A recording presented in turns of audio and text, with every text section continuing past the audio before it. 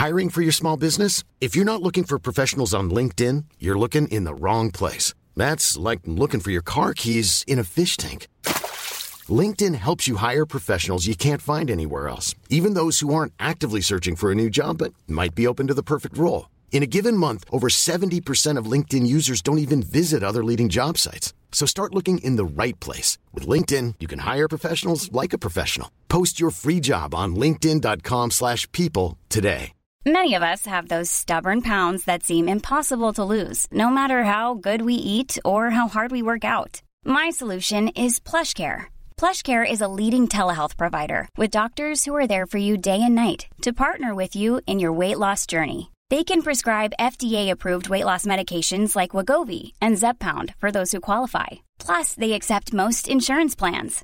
To get started, visit plushcare.com/weightloss. That's plushcare.com/weightloss. Wow. Nice. Yeah. What you're hearing are the sounds of people everywhere putting on Bombas socks, underwear, and T-shirts made from absurdly soft materials that feel like plush clouds. Yeah, that plush. And the best part? For every item you purchase, Bombas donates another to someone facing homelessness. Bombas. Big comfort for everyone. Go to bombas.com/ACAST and use code ACAST for 20% off your first purchase. That's bombas.com/ACAST. Code ACAST. Welcome to our Big Squid limited series, Space Podyssey, a 10-part limited series where comedian Ben Elwood and I discuss some of our favourite science fiction movies. Today we're touching base with our favourite little compactor robot, WALL-E.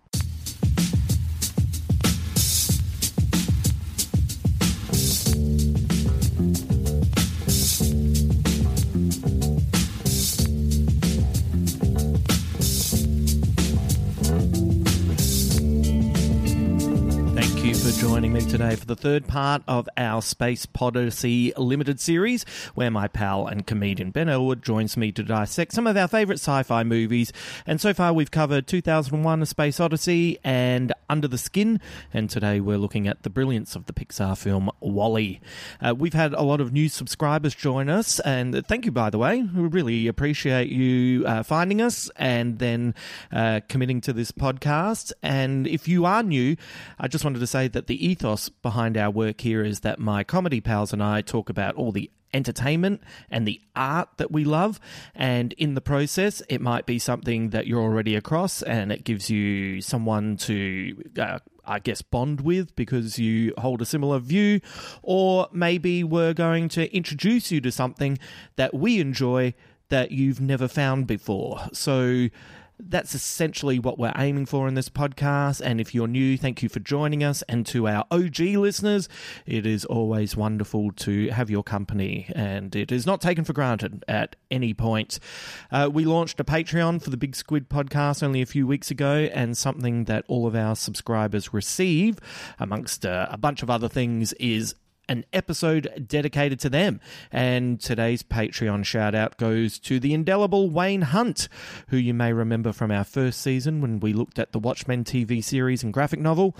Wayne works at the fantastic King's Comics in Sydney, and essentially we just became friends because I was hanging around that place like the phantom of the comic shop, and so those frequent sojourns into the store led to a friendship. And although I haven't really seen that much of him late, because it turns out COVID really makes going into a store pretty tricky. So I have not seen him for a while. But also, Wayne's great, and if you're an Australian and NBA basketball fan, you can also hear him on the Courtside podcast. So, Wayne, thank you for your contributions to the podcast here, and hopefully, mate, we can catch up soon. And I also hope you're a WALL-E fan. I'm guessing anyone who reads comics and has kids is most definitely a WALL-E fan, right? I feel like I'm not a gambling man, but maybe I'd put a little flutter down on getting that right. But, you know, Wayne, let me know if I would have lost some money. At the end of the podcast, I'll let you know which sci-fi movie we're covering next week, but for now, it is time to focus on the last robot left on Earth. This little fella is a waste allocation load lifter Earth class, and he spends his days tidying up the planet, one piece of rubbish at a time. When this little robot spots another sleek and shapely probe called Eve, the lonely robot embarks on a journey across the galaxy, all in the name of friendship and love and loneliness. Let's take the journey with WALL-E. 700 years into the future, mankind will leave our planet, leaving Earth's cleanup in the hands of one incredible machine.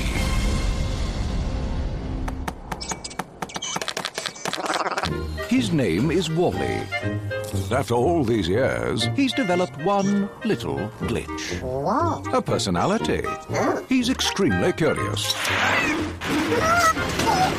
And just a little bit lonely. But all that is about to change.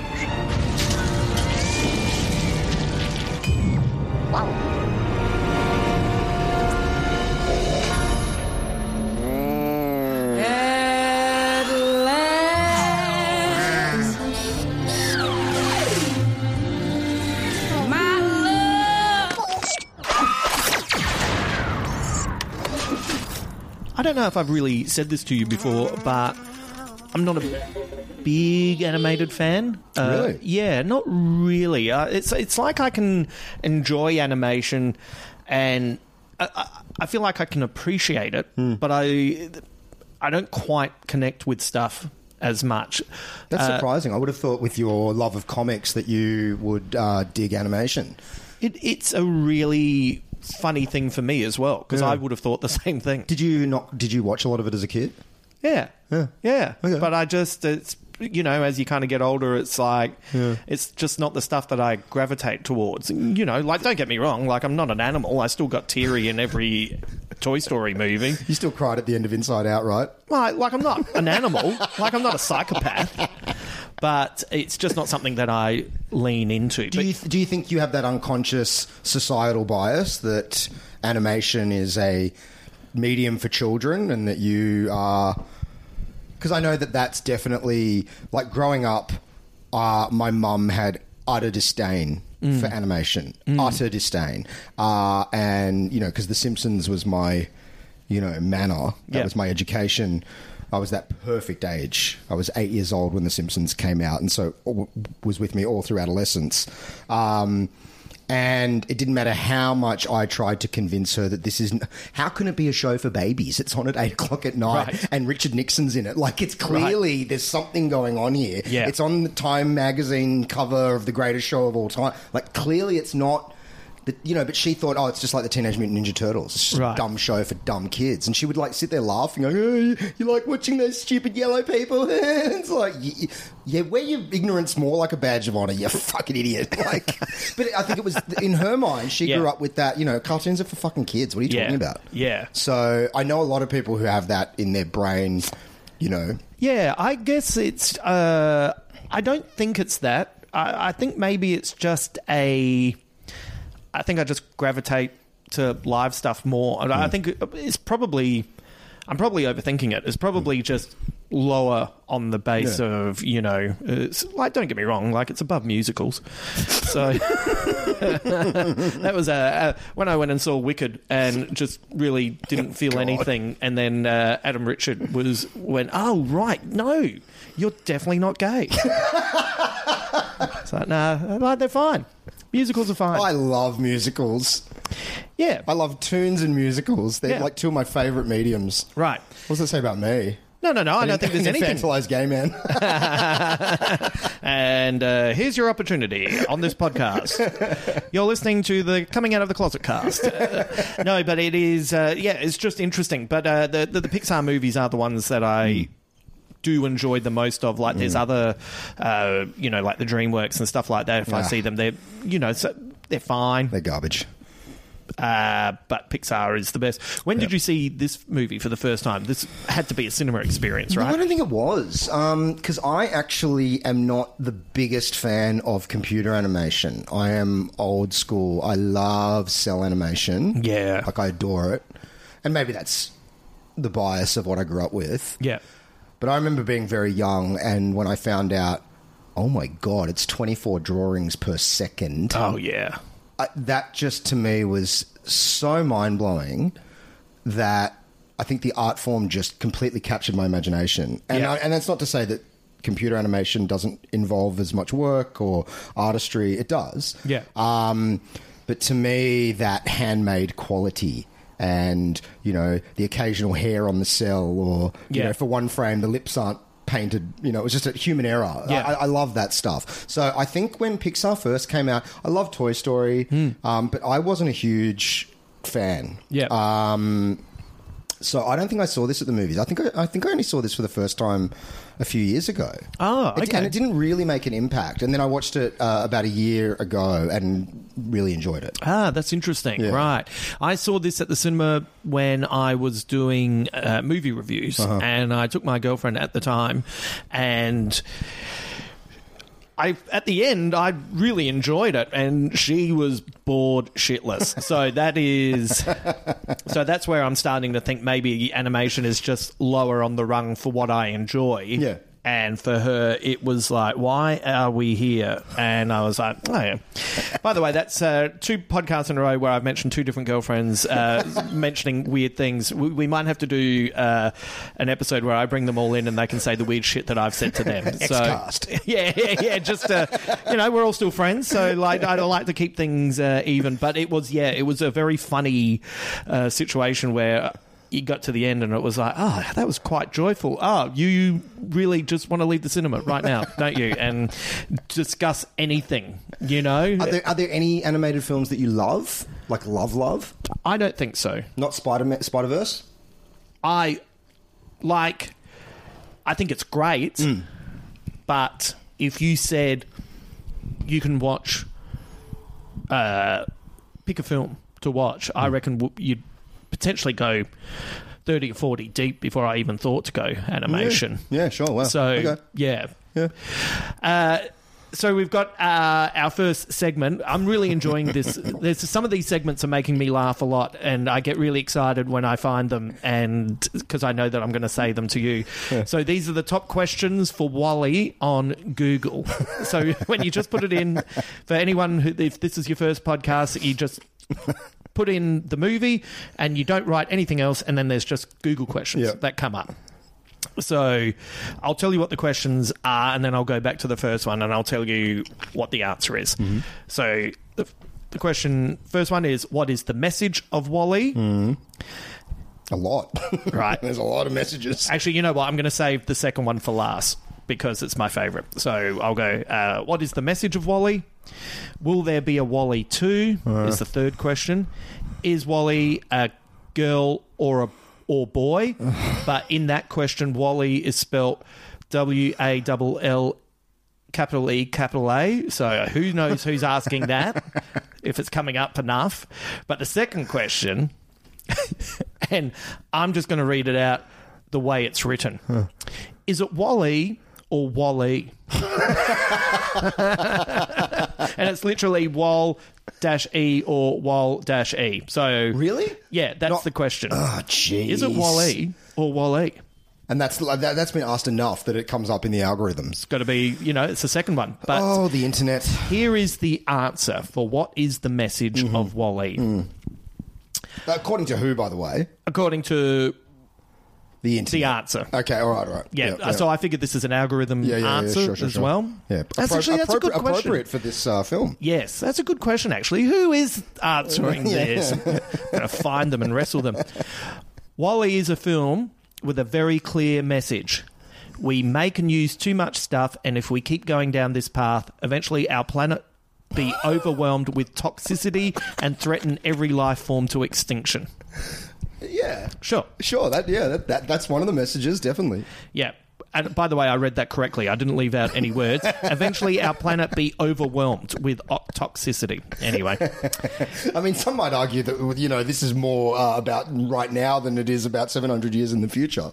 So I have some funny things in Squid Bits that make you go, I'm not even sure the people making this quite knew how pertinent this film was. Yeah. Or the irony that half of those trash skyscrapers 700 years from now were made out of funk popcos shaped like WALL-E. Mate, it is one of the criticisms of the film, which is you making all these comments, and meanwhile, WALL-E merch is out there. Totally. The South Pacific garbage plastic island probably has many Hoyt's cups with Eevee and WALL-E all over it, and Avatar. Oh, my Lord. I find it very difficult to think about that moving landmass of plastic without having a panic erection. Our next segment, first context. Yes. These are some of the sci-fi movies that came out before and after. So WALL-E came out in 2008. Right. So 2005, I've cheated. There were two films like this. Of course, there's heaps of sci-fi films, but I just kind of pick ones at random that I think are interesting. So 2005, you get War of the Worlds and Star Wars 3, War of the Sith. Is it War of the Sith? Revenge of the Sith. Sorry. Don't know why I wrote War. War of the Worlds is a fucking weird movie. So, yes, let's save that because we should maybe give that one a go. Yeah, sure. It's kind of... one of the things that kind of frustrates me about that film is that... you know what? We should save it for... We'll watch it at some point. It's got some mind-blowing moments. Yeah. And there's also... One of the things Anyway... I'm about... You know what? I have too many thoughts on this. But I think this is a movie that undermines itself. 100%. Yeah. 100%. As many Spielberg movies that are trying to make a dark point do. Yeah, and I love Spielberg, but he does kind of the niceness in him. And I think it has a decision in its storytelling that is the equivalent of changing Han to shooting first. Right. Yeah. Okay. We'll have to do War of the Worlds, Season 2. Yeah, forward sell. Sure. Check out Season 2. May I just add, he does the exact same thing in Minority Report. Dark. Yeah. Flame out at the end. Yes. Come on. You just can't help yourself. Yeah. 2006. Try not to get too excited as I say these magic words to you. The Fountain. Which we will definitely... Please. We will definitely cover The Fountain. Please. One of probably... in the top 10 most underrated films of all time, The Fountain. Yeah. So profoundly misunderstood. Yeah. I read a quote from Aronofsky. We're going off on so many tangents. Yeah. I read a quote from Aronofsky at the time where he said he wasn't surprised that The Fountain failed, as it's a film about the transcendence of ego that was released around the height of Paris Hilton's fame. Oh, right. Yeah. And I think that, that does seem to be a movie that was very ahead of its time. It has got a good critical reassessment since. Yes, it has. Yeah. We can confidently say Season 2 of Space Odyssey will have War of the Worlds and The Fountain. Great. Also, another one that might be worthwhile checking out, Sunshine in 2007. Yeah. A movie that is like borderline right on the money and makes a decision that I'm just not into. It's a crazy decision at the end. Yeah, it's like, why'd you do that? Like, everything else was good. Suddenly we're in Friday the 13th, part 4. Like, what is happening? Like, it was like, I remember sitting in the cinema and having a moment of going, did I nod off? Yeah. Like, what just happened? Yeah. Anyway, so then 2009, 2012 comes out.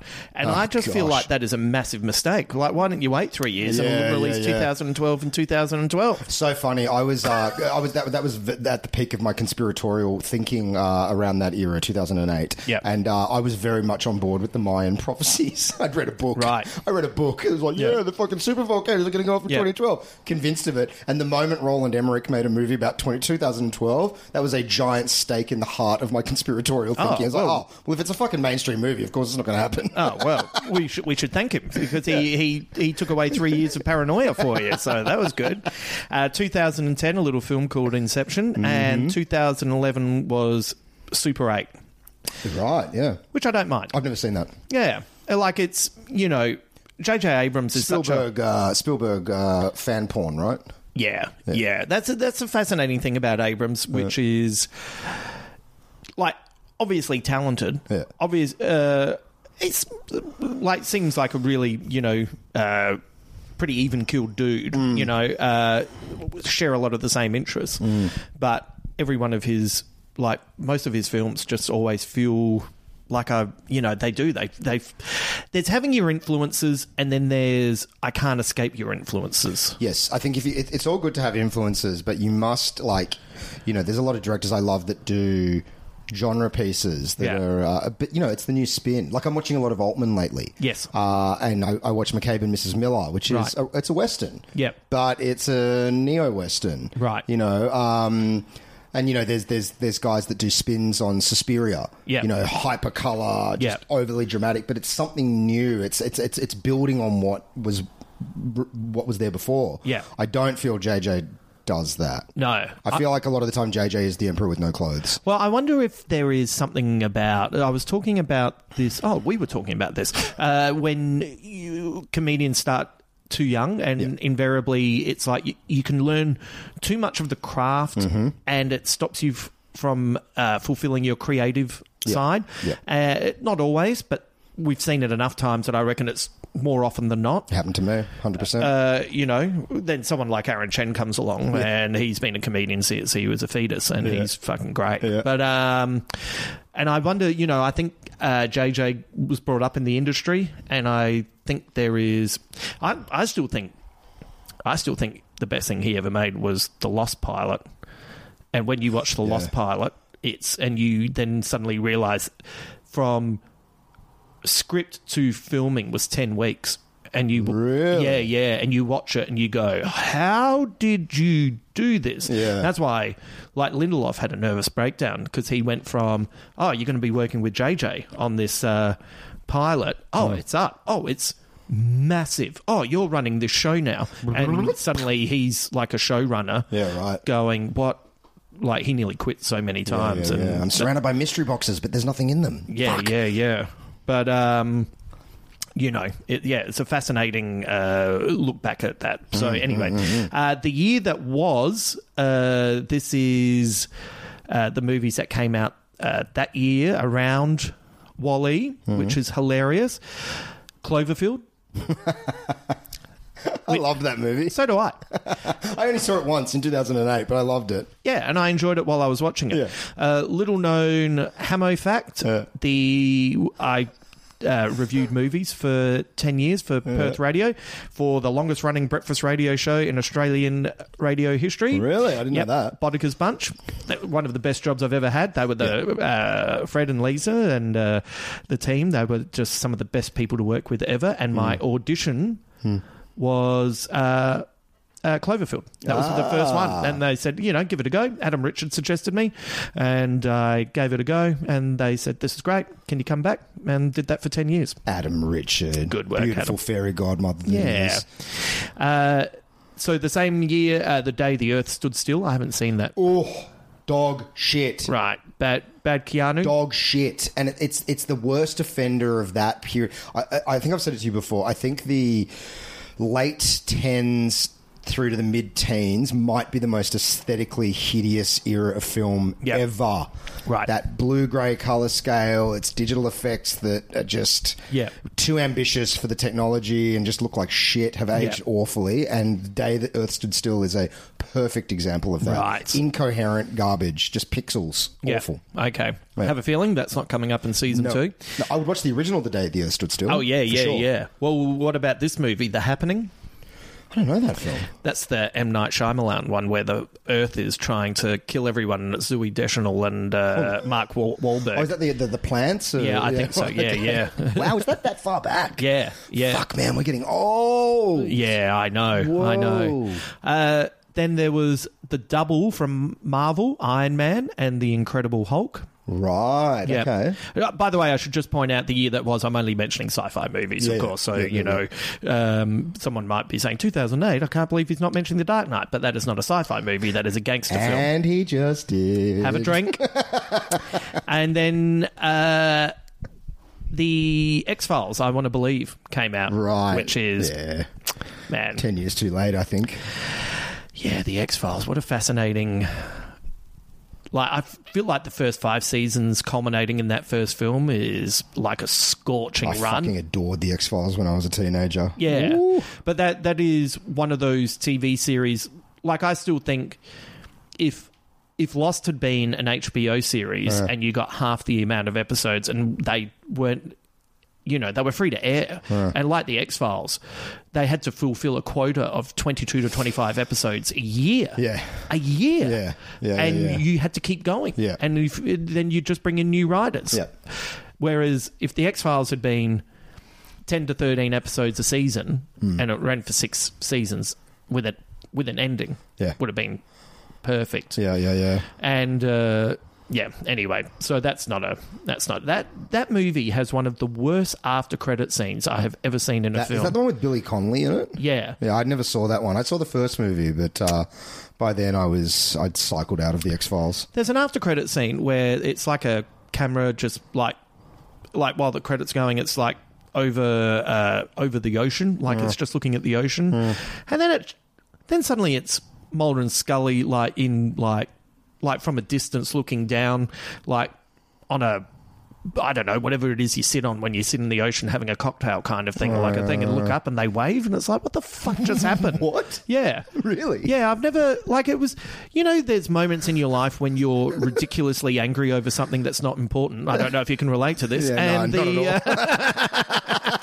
But it was like one of those things where I was like, I had to fight the urge to just stand up and say, fuck you. That's like the freeze frame at the end of an episode of Hawaii Five-0 or something. What the fuck were they thinking? I don't know. It's like sometimes people create great stuff and they don't know what it is. Yeah, 100%. A lot of the more often than you would think, I think. Yeah, I think so too. So it's very interesting that Wall-E comes out amongst all of that. There's a lot going on in all of those movies. Yeah. And you can see why it's...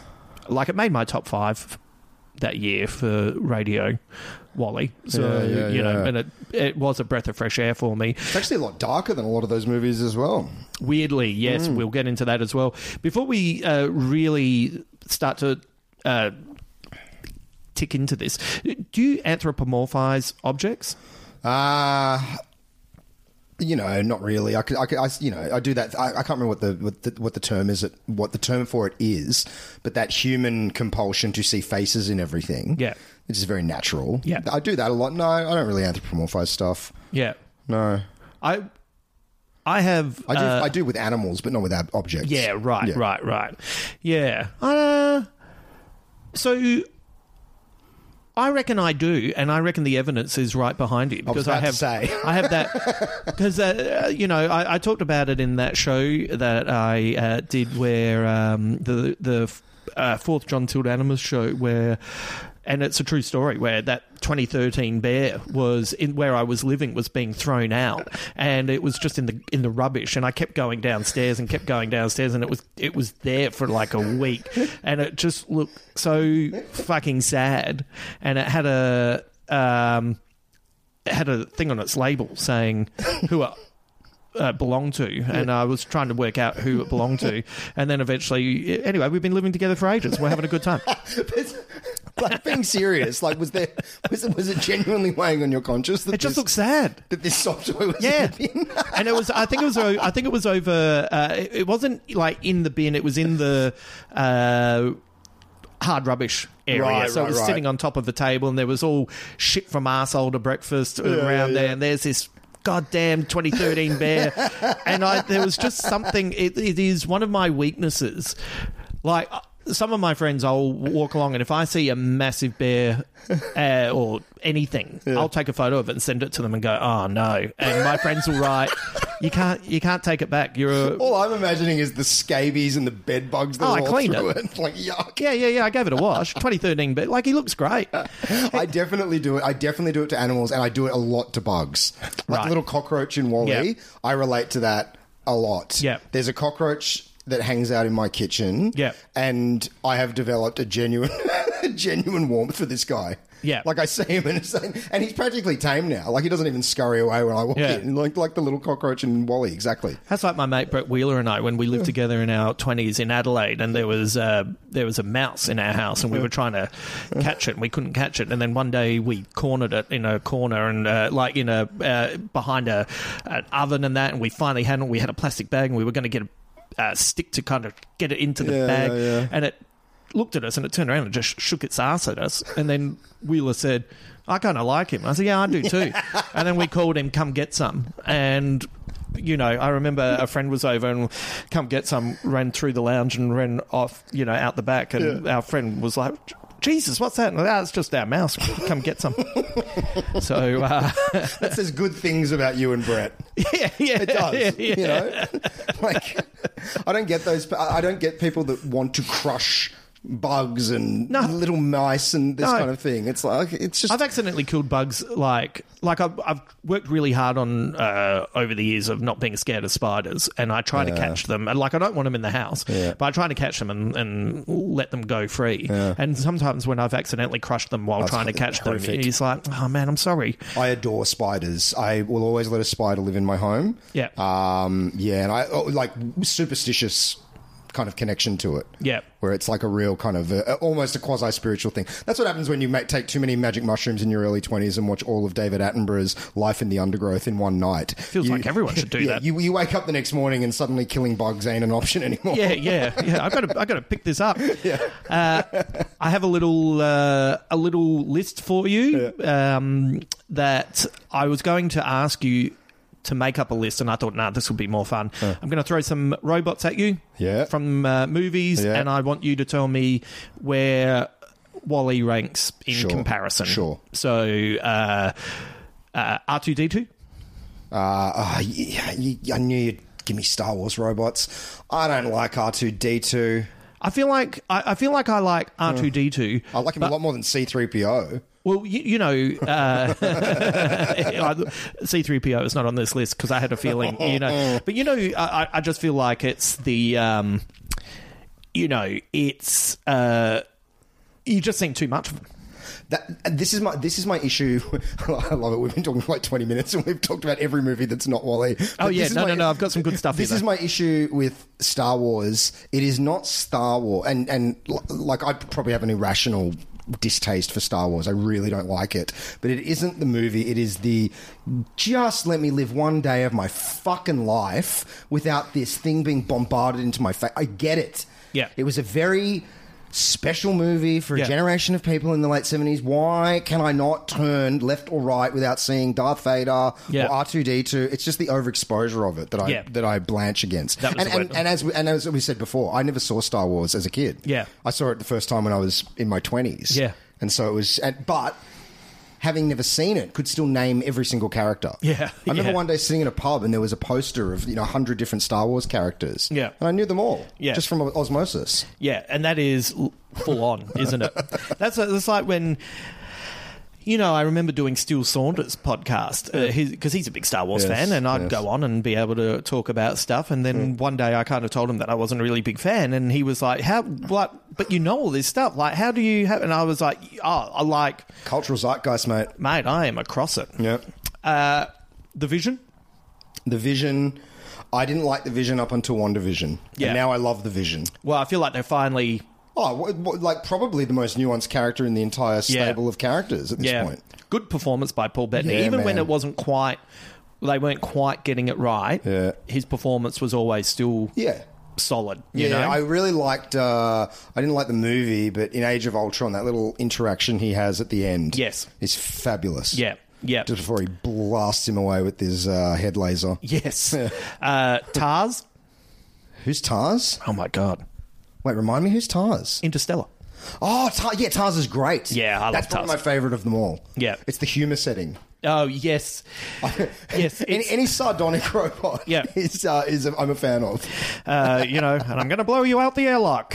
Can you put the humour rating down to 80%? Knock, knock. How about 75? But McConaughey's great with him as well. You know, like it's all... All right.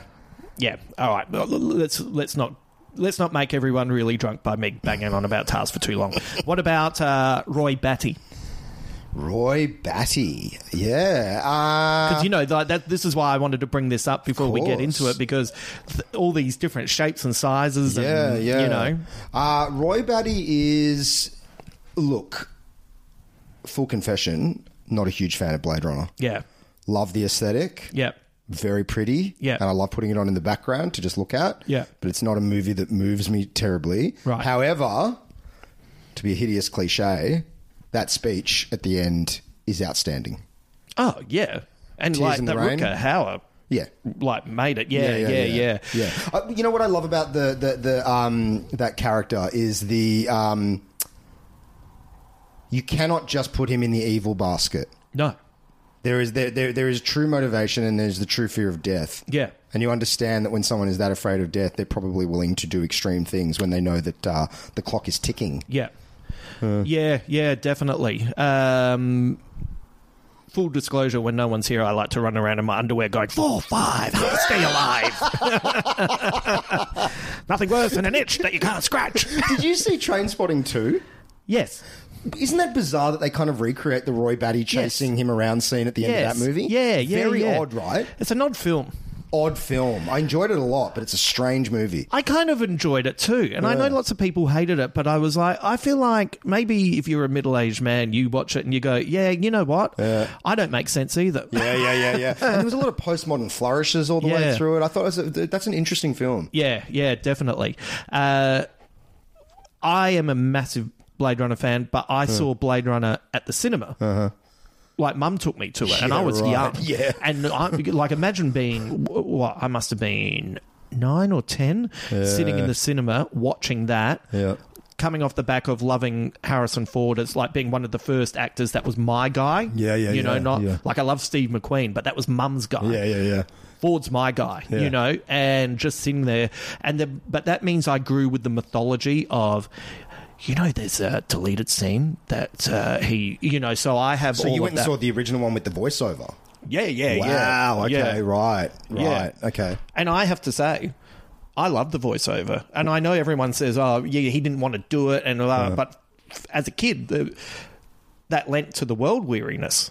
And I think as a kid it would have made the film less abstract and maybe a bit more linear, right? Yeah. Because when you said you saw it as an 8-year-old, my first thought was, weren't you bored shitless? No. Because it moves, it's a very ponderous movie. Oh, no, I was overwhelmed with how beautiful it was. It was like a real... real thing for me. And it's really interesting. There's lots of people like our friends Will and Charlie don't really like it and that, but I think if you came in at the right moment and that... While everyone else was liking Star Wars, this guy's liking Blade Runner. Good. Like not in a I'm going to make a decision to be different, but it was just like, what is this? Yeah. And also once again the moral ambiguity of it. Yeah. I saw the miniatures, the actual miniatures from that movie at the Museum of the Moving Image in New York. Yeah, they're beautiful. Yeah, I would love that. The gunslinger from Westworld. I don't know. I enjoy Westworld. Don't have a great connection to it. Yeah. But I do. I've always been from a young age, because I saw. You talk about seeing Blade Runner at 8. I saw Terminator 2 around that same age. Right. And so the concept of the monomaniacal, unstoppable machine that you cannot negotiate with, terrified me. Yes. It terrified me more than any kind of movie monster or anything, because it always seemed like you could negotiate with Dracula or whatever. Right. Or at least there was a time in the day where he couldn't get you. Yeah. But these guys, so yeah, I always gravitate towards those unstoppable characters. Yeah. Crawling towards you while their legs are broken off. They're still coming for you. Yeah, it's full on. Yeah. I haven't watched Westworld since I was a kid, to be honest, but it was one of those films that was strangely on quite a bit when I was young. Right. So I saw it a lot before I was 10. Weird fucking movie. And Yul Brynner is such a iconic look at the best of times, A few more. David in Prometheus. Not the second one, but just David. As soon as you said that, all I can remember was that scene where it's the two of them playing Mate, I flute can't together. cope. I'll do the finger work. I'll do the fingering, isn't it? I'll do the fingering. Yeah. And it's like, and I was in a cinema that burst out laughing, and you're sitting there going, now, is this intentionally funny? Because if it's intentionally funny, you've done a bad job of setting it up to be funny. Yeah. And if it's not intentional, like, if I was just some arsehole in catering who just happened to see that moment, I would have to take Ridley Scott aside and say, hey, I know I'm not important, but you know when he says fingering, a lot of people are going to laugh because they're going to think of being at this drive-ins and getting excited. Like, do you know what I mean? By design, right? Like, it was supposed to be quite a homoerotic scene, wasn't it? That's Well, how I read the scene. Well, I see. That they want to fuck each other. Right, but Or he wants to fuck himself. But this is my... Like, to me, it's not made well enough to know if it is or isn't. Like, if it was meant to... But also, why are these two dudes going to finger each other?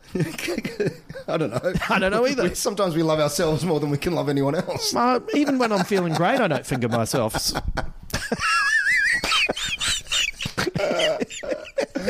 Jesus Christ, this conversation's gone...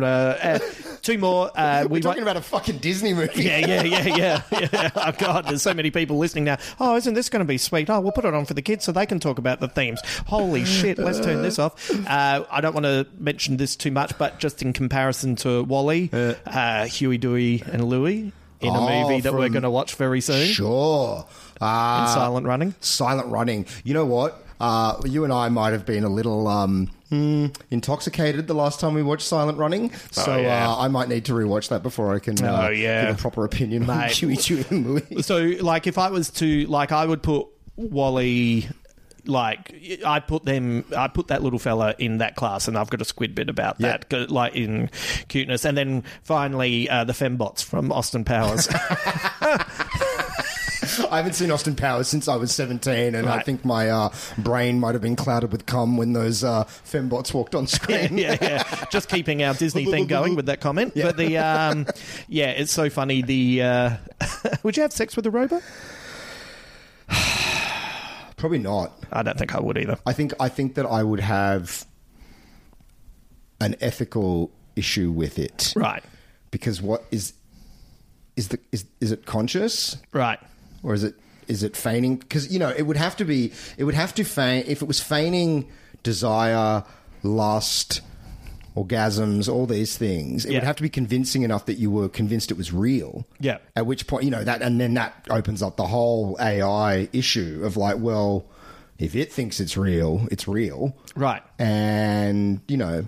no, I wouldn't have sex with a robot. No, I don't think I would either. But if anyone's listening to this in the future and and this has turned out to accidentally be a slur, can you please not cancel us because we didn't know any better. Well, didn't Elon Musk say that recently that he's like a couple of years away from the first fully functional sex robot? Look, to be honest, I firmly come on the side of Alice Fraser's comment where Elon Musk is a child's idea of a grown-up. Yeah, totally. To me, he's also... turns out if Tony Stark was real... That's fucking crazy. Not as much fun. Yeah. Okay. Would you have been happy... And by the way, I really like WALL-E. I really enjoyed this movie a lot. Yes. And as I said, back in the day, it was in my top 5 for the year. But... Can I predict what you're about to ask me? Yes. Would I have been happy if the entire movie was just them on Earth... rooting through trash and never going to the spaceship? Almost. Okay. Would you have been happy if this movie was just WALL-E, the cockroach, and their ongoing battle to keep that one plant alive? Yeah. Yeah. Yeah, actually, I think the first half an hour of this movie is... I mean, the whole movie is great. Yeah. I think the first half an hour is exceptional. And I think it's almost disappointing when they off into space. It's so funny. Humans come in. That's what made me think of... The idea of comparing the robots came from that exact thought and applying it. It's like, that's how I feel about Prometheus. I wish it had just been they find the things in the cave and then it's just David going about, you know, watching Lawrence of Arabia and doing his hair, which is such a inspired moment, all that, and then it's like, don't wake everyone up. 100%. And that, I think the you know, because it's almost like a silent film, that first half an hour, and there's so much emotion coming out through body language and through small noises, that when we get into the full wacky territory up in space with the people on their mobility scooters and everything. It's all. I mean, it is a very. It takes a very hard left turn. It's a very different movie. How imagine if the film was he finds the plant and he's got to try and save it against the elements, and the elements obviously are awful. Brutal. It's obviously a sequel to Interstellar because of the dust storms and everything. That's how. Ping. Have another drink. And then maybe he realizes he needs help and he starts making other Wall-E's come to life. And, Anyway, I think that says a lot about us. That's where we would have taken the movie. But is there a reason that our little fella is the only one still working, or is that just in the broader scheme of things? Like, is that just a quirk of luck? Well, no, I was thinking about this because clearly Wall-E, either through design or through some kind of robot evolution, has developed a rudimentary consciousness. Yep. And he is constantly repairing himself. It seems to me that over the hundreds of years that these robots have been packing up all this trash, there's been just massive deterioration. They've broken down. For some reason, maybe the diabolical creator of the Wall-E's made one of them semi-conscious just to see what had happened. For a cute little fella, he's a cannibal. Oh, my brother's buggered. I'll just take his home. Yeah. But it was just one of those things where it's not an important part of it, but I was just like, I wonder if someone messed around with him, or is there something interesting in the idea that if you just keep existing, you'll just develop traits? Well, I mean, evolution shows that, right? Right. That's literally the basis of evolution. An organism, obviously intergenerationally, not one organism. Yeah. But intergenerationally, it's just incremental changes that lead to self-awareness and consciousness. Yeah. I was thinking, obviously I was applying too much thought to a children's movie about a robot, but I was thinking that when I was watching it. It's like, because he has that moment at the end where he's rebooted and he has no recognition of Eva or Eve. And it's almost like he's returned to his original state. Yeah. So at some point along the way, he has developed an appreciation for items. Yeah. He's developed this friendship with this cockroach. Yeah. He's developed the ability to feel love. Yeah. And so, again, whether that's by design or whether that's just that he's been around for such a long time. Because when you see the corpses of his brother Wall-E's, they're really rusted out. Yeah. Like they've been dead a long time. He's been there a long time. Yeah. He feels fear, but I also love he finds a box with a diamond in it, goes, oh, great box. Isn't that a great... I love... It was such a great statement about, the value of things. Yeah. And I often think about that, what will future archaeologists or, aliens, if they land 1 million years from now, what are they going to make of all that junk? Really? It's like, it really emphasizes that a diamond has no value. No. A bar of gold has no value. No. It's no more valuable than anything else. Yeah. It's just the status that we put on that object. Yeah. And so what will the valuable things be 1,000 years from now, 1 million years from now? At one point, aluminium was the most expensive metal on Earth. Yeah. It's funny, isn't it? The climate change situation that we are in at this precise moment in time is incapable of being solved because of the imaginary device that we created, which is the economy, which is imaginary. Like, it's doesn't imaginary. Exist. Like, it doesn't exist. Like, but we're governed by it. It's the classic of be careful of your things owning you. And then when you think about it, gold is a prized commodity, and it is a fucking shiny rock. It's useless. Our downfall goes all the way back to dudes just going, I like this one because it's shiny. It literally has no practical application. No. There's nothing that gold... I mean, maybe there is. They're good at killing Cybermen, for the Doctor Who fans out there. Yeah, okay. Well, apart from killing Cybermen, there's really no practical use to gold. No. Other than its scarcity, Yep. And, but yeah, it was... I love that moment where he keeps the box. I mean, again, and keeping with that very childlike nature of Wall-E, that's exactly what kids do. Yeah. You buy the most expensive toy in the world, they'll play with the box. Yeah, they'll play... they sit in the box. Yeah, exactly. I will say gold did inspire a great song by Spandau Ballet that was one of my go-tos at karaoke. Gold. So, always believe in your soul. Okay, so the first time Wally sees Eve is a very human reaction. Yeah. When was the last time you've been around someone that you've looked at and gone, holy shit, what is happening here? Has it been... I don't even mean like a girl. Like for me, it's been like... I remember... So my friend Brett Wheeler, who's used to play basketball, 6'10". Yeah. I remember meeting his teammate Chris Anstey, who's 7 foot, and I genuinely had a moment of going... I can't believe I'm in a room where Wheeler's the second tallest person. And I was just kind of, there was just this moment of looking at him going, what is happening here? I have it with people with unique brains. Right.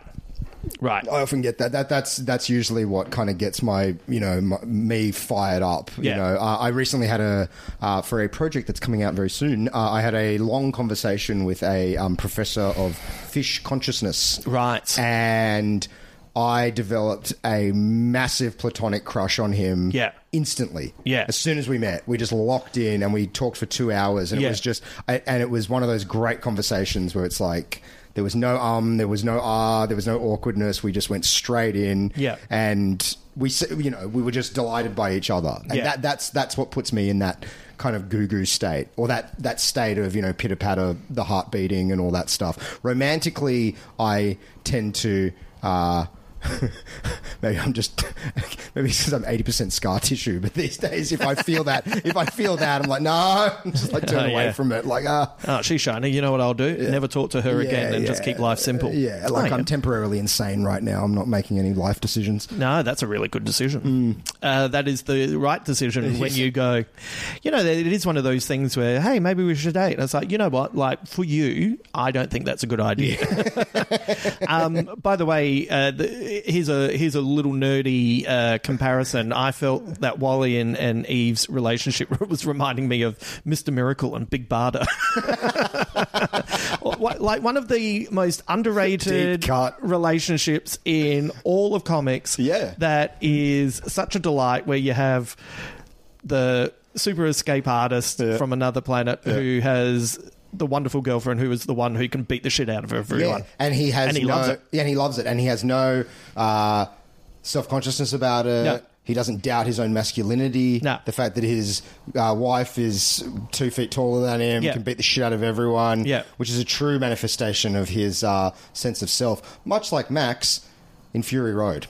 Oh, which is what all those fucking incels didn't understand. Oh, my God. Max's masculinity's been compromised. No, Max's masculinity has been solidified, you fucking idiot. Yeah. He can very easily hand the rifle to her and go, no, you take the shot because you're better at this. Yeah. That's a man that understands his limitations. Yeah. And just pay attention. Like, he has that great moment where he goes off, and when he comes back, he's covered in other people's blood. Like, he can still do shit, he's you still idiots. Max. Just chill the fuck out. It's such a little boy's conception of masculinity, Yeah. Hey, tough guy. He beat you up. Okay, grow up. All right, mate. What a shame that you all get to vote.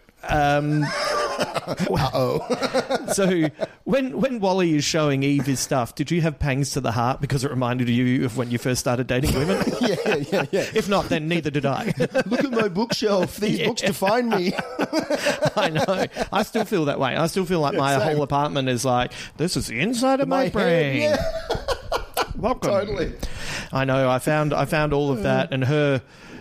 Like, I think she breaks something, and you go, oh, yeah, no, I get that. Fuck. What are you Look doing? how proud I am of these things that I had nothing to do with the creation of. I know.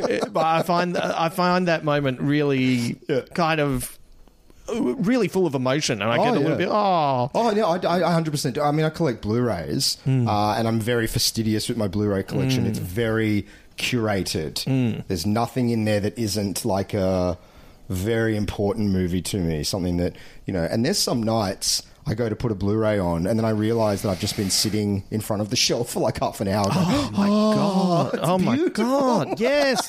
I do that all the time. It's like, it's like, I'm like covered in cobwebs and dust. I haven't moved for 3 weeks. So I was just going to make a decision on what to watch for 20 minutes. This is a disaster. The moment they're flying around in space with the fire extinguisher is one of the most beautiful and peaceful scenes in a movie. I've always said if you wanted to explain to children to picture what poetry's like for the soul, I'd get them to watch this scene. I feel like that's my... once again, it feels like a bit of a cliche, but I feel like that's my favourite scene of the movie. Though I do quite like the... You know, when she shuts down and he's, like, looking after her? I find all of that pretty adorable as well. Yeah. But do you have a favourite kind of moment in the film? The moment where she gets stuck to the magnet in the shipping yard, and just the body language of her wrenching free of the magnet and vaporizing the boats, and just the absurd mushroom clouds that start to it's so over the top. It makes me laugh every time I see it. I love that. And like I said, the first half an hour I think is just spectacular. And I think it's there's a lot of warmth in there, and there's a lot of sweetness, but it's also fucked up. Yes. It's fucked up. Everything's dead. You don't see a bird. Yeah. You don't see a mouse. No. You don't see fucking anything. Mate, it's a cockroach and Wally. And dead robots everywhere, and just shit, junk, and fucking signs for malls, and literally what I see in my mind's eye when I'm at my most anxious. End of all things. I follow a site on Instagram called It's Abandoned, and it's kind of mesmerising and horrific, and like you can't stop looking at it, but it's making you feel anxious. I have a friend who every weekend will go to an abandoned something. Yeah. She loves it. Yeah. It's like, there's so many places as well where you think you could do something fascinating with this. And once again, the things that we invent, like red tape and, and all of that. But the most chilling thing about the landscape in Wall-E is that nature has not reclaimed anything. Yes. That's what's truly horrifying. Because, even Chernobyl 50 years later, there's deer everywhere, there's trees everywhere. Yeah. It's quite beautiful. I mean, that's really probably the only thing that brings me any kind of solace when I think about the state of the environment or the world, is thinking in deep time and thinking that, we'll probably kill everything. Yeah. But... there's been a lot of mass extinctions. Yep. 1 million years, 2 million years. It'll just start again. But to look at a world where that hasn't happened. Yeah. Hundreds of years have passed and there's nothing. It's barren. That is an outcome that is beyond thought. That is truly horrifying. Yeah. To think that we would kill it to such a degree that it couldn't even recover. Yeah. Oh my God. All right, let's just have a little fucking breather. No. But I do agree. I agree with all of that. And that's, it's such a clever film when you finally see that bit of green and how that green pops. Yeah. Oh. Yeah. How fragile it is. And how fragile it is. And you do, and I love it's one of the many things that endears you to Wally, where his first thought is, I got to look after this. Yeah. I get this, and I better look after it. Yeah. Yeah. The more I think about it, the more it's like, God, I'm sure it would have made a third of the amount of money, but if it had been just 80 minutes of like an 80-minute film of just that would have been great. It's interesting when he scoops that plant up, because it's not like the other items. There's a delicacy to how he picks it up, and there's an intuitive realization that he has to gather the soil as well. Yeah. You would think that he sees this green thing. Well, why not just rip it out of the ground? Yeah. Yeah. Rip it out and take it. But he doesn't. He scoops it up, and there's something in him that understands this is different. Yeah. This is organic. Yeah. I got to look after this. Yeah. This is something that I have potentially never come across. Yeah.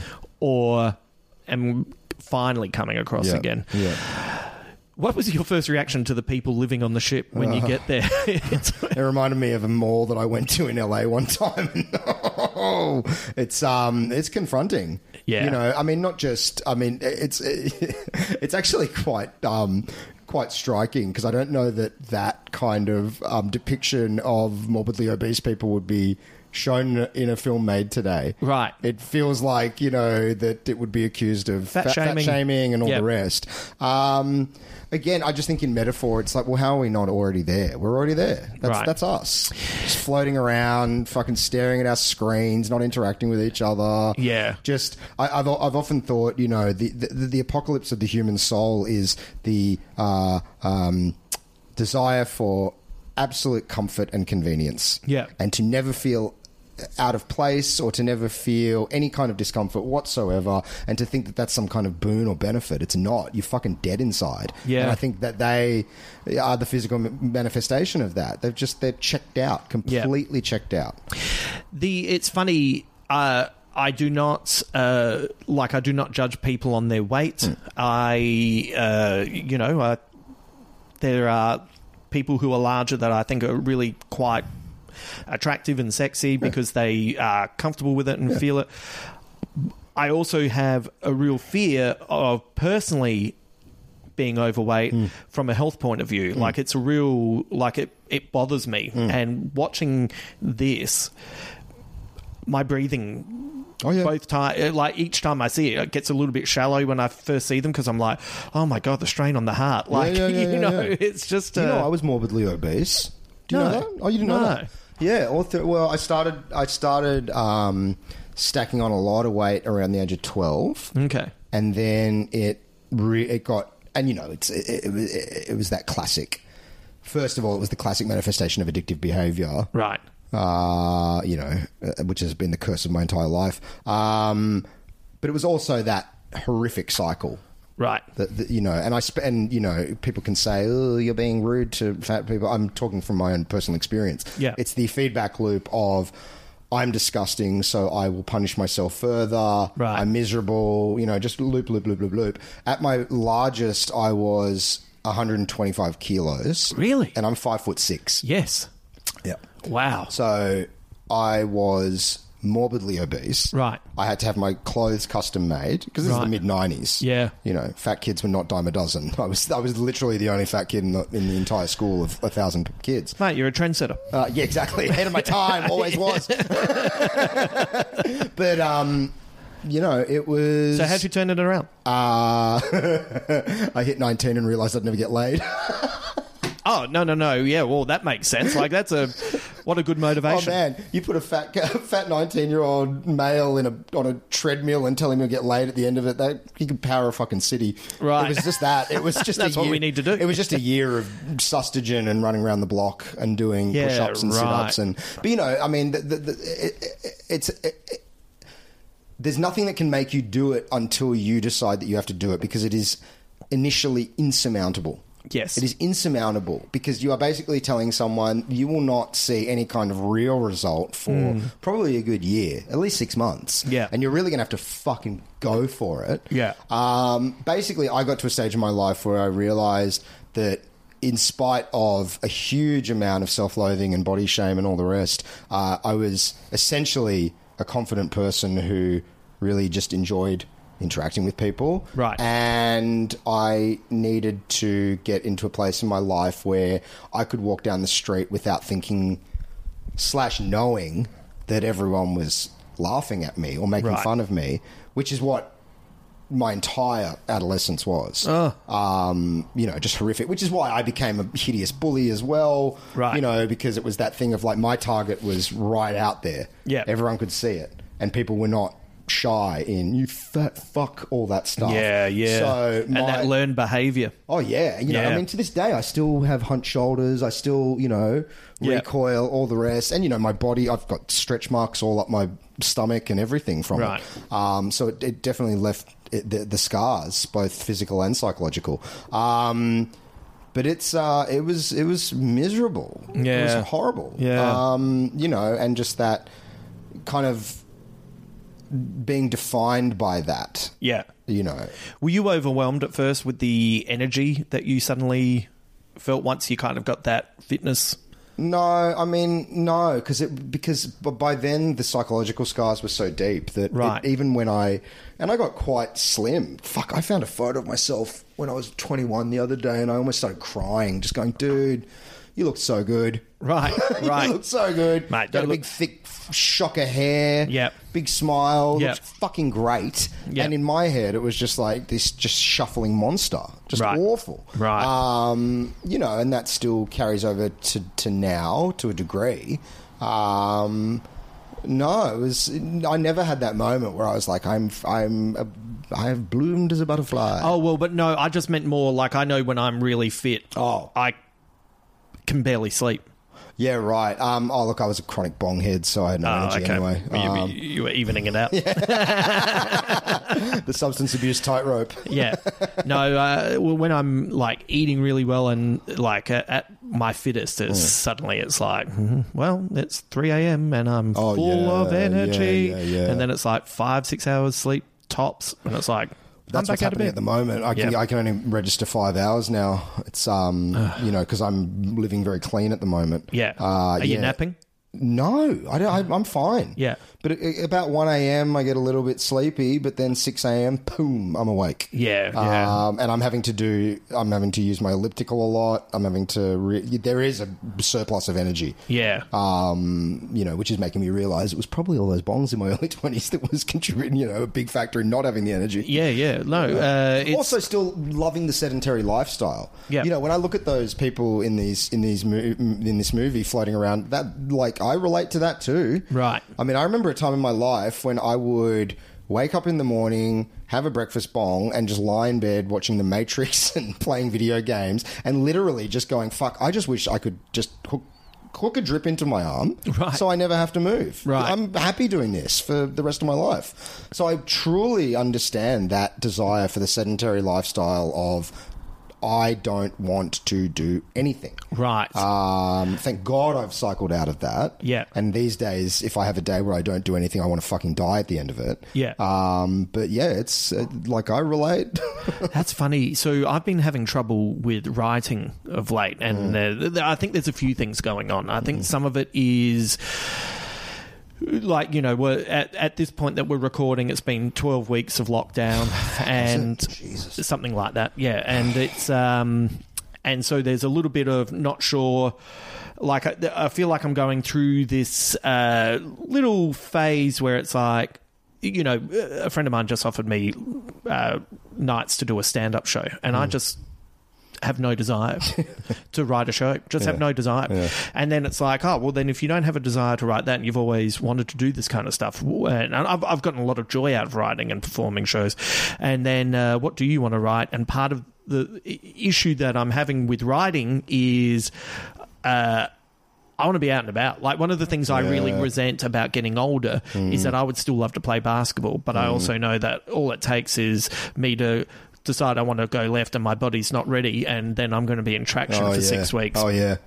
So I'm like, I want to be out and about. Like, you know, and I love watching movies and that, but it's like, okay, let's go, let's do this, let's do that. Oh, yeah. Yeah, no, I know exactly. At the start of lockdown, I was watching 2 movies a day. I watched 2 movies a day for about a month. Right. So many movies, and I'm glad, but... even watching WALL-E this week was difficult. Yeah. Even sitting for an hour and a half and just watching a movie. Yeah. Because I'm really in that phase now of like, let's fucking move. Yeah. Go. So does Fred Willard's character of Shelby Forthright, the CEO of the By and Large Corporation and President of Earth, did they accidentally predict Trump? Of course. I've never thought that before because I haven't watched it since Trump became president, and then I was rewatching it going, holy shit. Yeah. Although I would take Fred Willard over Trump any day. No, of course. There's a sweetness to Fred Willard at least. Yeah, even when you realise that he's done the dirty, he's still a little bit, boys, better clean things up, you know. The final frontier. Yeah, I know. It's so funny, isn't it? He is... I was just watching it and it was like, wow, then this comes out 8 years before, and it's that dude. Yeah. I'm also fascinated that he's live action. That's what I was going to comment on. That, I think, is a very interesting choice, and I don't think it's purely cosmetic that the people evolve into... they're not even real anymore. Yes. They start real. Yes. It's not just that they're fat now floating around on little floating benches. Yeah. They're not even real. They're plastic people. Yeah. You know, and I think that's fascinating, you know, and you see that when they pan over the portraits of the captains, the previous captains. It's a real person at the beginning and slowly morphs into this CG creation. Yes. They could have very easily just had a CG Fred Willard. Yeah. But I think the choice to make them real and then de-evolving into these plastic things is very pointed commentary as well. I have some really good stuff in Squid Bits about the development of what the people were going to look like, and it's interesting. But yeah, I think you've nailed it. Yeah. It's exactly that, and it's it's like, oh no, we evolve into two-dimensional fatties. Yeah. Like, that's disappointing. With no passion, no nothing. You know, the lack of passion. That's the thing. But right? I mean, dude, we're already halfway there. We really are. Yeah. You know, that disconnect that people have is profound. Yeah. You know, you go to a gallery or a festival. I mean, not anymore, but that was a nice thing that we used to do. Oh, yeah, I remember that. Remember those? Yeah. But, you know, like, and you're looking at the most awe-inspiring thing you've ever seen, and then you look around and no one's looking at it. They're all just fucking taking a photo of it so that they can not look at it later, so they can outsource the memory to their phone. It's just this... I once went on a glass-bottomed helicopter ride into the Grand Canyon at sunrise. It was like a religious experience. So beautiful. And I look around and not one fucking person was looking at it. They were all filming it and looking at it through this pixelated viewfinder. And it was just, if you're not here now, what makes you think you're going to be here when you're watching the thing back, you fucking moron? You're not here. Like, I hear your anger. It drives me insane. Yeah. I feel like there's something to that. If you're not here now, when are you here? When are you here? If you're not here at sunrise, as the fucking ground opens up into the biggest trench of all time, and you're like, whoa, how cool is this? Yeah, okay. How spiritually dead are you? What is going on with this fucking species? I can't. And then you extend this out to this space tourism thing that's going to kick off now. Yeah. That's exactly what it's going to be. Yeah. You know, all the astronauts talk about the religious awe of seeing the Earth from space and how it changed them for life. I guarantee 9 out of 10 people it won't affect them in the fucking slightest. Yeah. Because they'll be looking at it through their screen. Oh, how cool is this? So the first time that ever became something that I got angry about was at concerts where, and I forget, God, who was it? Anyway, maybe it was Radiohead or someone like that. And the person next to me watched the whole concert recording it through their phone. And I'm like, mate, like, just check YouTube later. Like, totally. Like, be here. This is why I've never taken a camera on when I've gone to Japan, New York, London. I've never taken a camera because it's like, if I want a photo of the Chrysler Building, hey, guess what? I can go to Google Images and get the greatest photo of the Chrysler Building ever. Yeah. Sure, it wasn't the photo that I took, but the association is still there. I can still look at that picture and go, oh, I've been to that place. I don't need the half-framed shit photo with my thumb halfway over the view. Like, it's just terrible. I just don't. And the concert thing, it just seems to be more like a bragging rights thing. Yeah. So that at a party you can go, oh, check this out. Oh, look at this. Oh, see that white blob? Oh, that's Nick Cave. Yeah, Well, I wouldn't have known if you didn't tell me because it's just a washed out image that I don't actually want to listen to because I'm at a party talking to people. Why are we all hunched over a phone looking at this terrible footage? By the way, for everyone listening, Ben Elwood just pointed out the last time that he had a camera because he made the comment, I don't want to see a photo that's got a thumb over it. And when was when was the last time that ever became something? Because now you can delete it immediately. But you know, it's a funny thing. I agree totally with you, and it's the so you know when you're young. Look, I don't think I'm unique in saying this, but I think a lot of people go through a photography stage, and I do.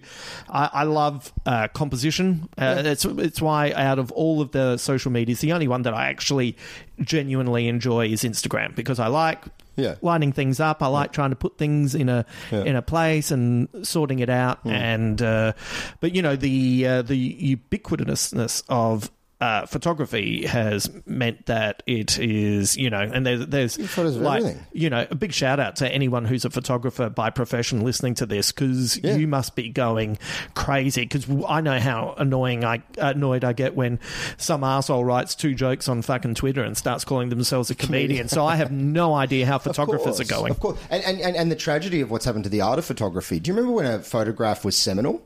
Right. And it actually was an image that was like etched into the ages. Yeah. When was the last photo that a photojournalist took that everyone's like, whoa, that image really shook me, and I'm thinking about it years later? Forget it. It's just this deluge of content, more content for the pile. Yeah. It's just, and not everything's worth photographing. You know what? You know what's a great camera? Your fucking brain. Yeah. Your brain takes great photos. Yeah. And they're in 3 dimensions, and they've got they're fully synthesiac experiences that aren't reduced to this flat 2-dimensional nothing. Yeah. I just don't... As I say, if you weren't there when it was happening, you ain't going to be there. Yeah. A week later looking at it on your hard drive, and you may as well have never been there. Yeah. The scene where the humans finally, I think their characters are John and Mary, and they see Wally, and I know that's kind of... Like, I know the intention of that scene is that it's beautiful. Like, it is beautiful, and it is a nice commentary, but it's also, I don't know, it kind of bums me out as well that you, like, it took 2 robots for you to go, hang on a sec, what's happening here? We're in space, wow. Hang on, we're touching hands. Yeah, I mean, that's the question. Where do those babies come from? Because no one's fucking on that ship. Mate, so you have jumped ahead. So that was 2 questions away. Roll with it. How do these people breed? They don't. That's I'm convinced it's like a Brave New World setup. Right. Because if they're not having sex, they're not talking to each other and accidentally scraping your mitt against someone else's hand is some profound moment for you. No one's having sex. No one's having sex. Like, you know what they're doing? They're watching Alien Covenant and they're not laughing when David says he's going to finger him. Because they're like, oh, yeah, that's what you do with a flute. And it's like, and they're not even realising that a flute is funny as well. Yeah. Come on, mate. Fucking get into it. Yeah, no, I assume that there are, it's Brave New World. Yeah. No one's, it's like... got to keep the species going. Yeah, it's the 3rd Thursday. You know what it is. Jizz into a cup day. All right, let's keep the babies going. Synthetic semen. Oh, yeah.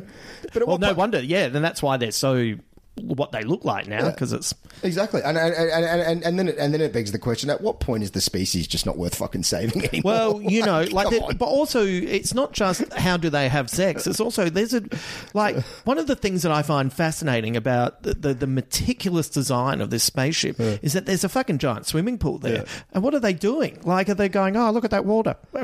Like, I don't even like swimming, and I'd be like, have a swim, you fucking lazy assholes. Yeah. Well, she even says, "Oh, we've got a pool." Yeah. She lived her entire fucking life, and she never realised there's a pool. It never showed up on the screen that's in her face. Like, I just don't know if I do get to the end and don't know if I should be rooting for them. I'm not. No. I mean, I'm not rooting for us, let alone this iteration of humanity.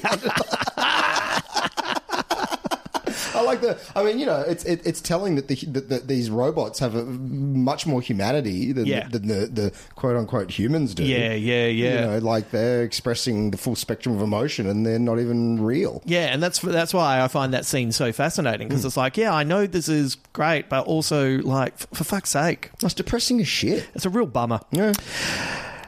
It's interesting that we decided to start with 2001 and then 2 podcasts in. Yeah. We can feel the 2001 effect. Yeah, literally.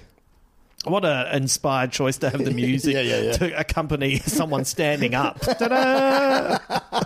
That's a really funny moment. And quite nasty. It's quite a nasty little moment. Yeah. But it's so, once again, 2001 just filtering into a little Pixar movie and making a statement. Is Hal. Yeah. Looks exactly like Hal. Yeah. Did I miss any others? Yeah, the wheel, and there was I think there was one other. There's one robot that's assessing them as they go up to see the captain that looks a lot like Hal too. Yeah. Where does this movie sit in your Pixar rankings? Probably in the top 5. Let me just think. My absolute favourites are Soul and Inside Out. I really, really, really like the Toy Stories. Yeah. Yeah, it must be up there, because I'm not a huge Monsters, Inc. fan. I don't really even like Ratatouille very much. Right. Which is sinful. Yep. Yeah, top 5. It's definitely top 5 for me. Maybe top 3. Yeah. Like, without busting a fucking nut trying to work out a definitive ranking, but it's definitely top 5. Without a doubt. All right. We always like to finish up a little chat with a few segments. The next one is Who and How. Which character do you think you would be, and how would you react in their place? I'd like to think that I'd be Wall-E. Yeah. And I'd probably be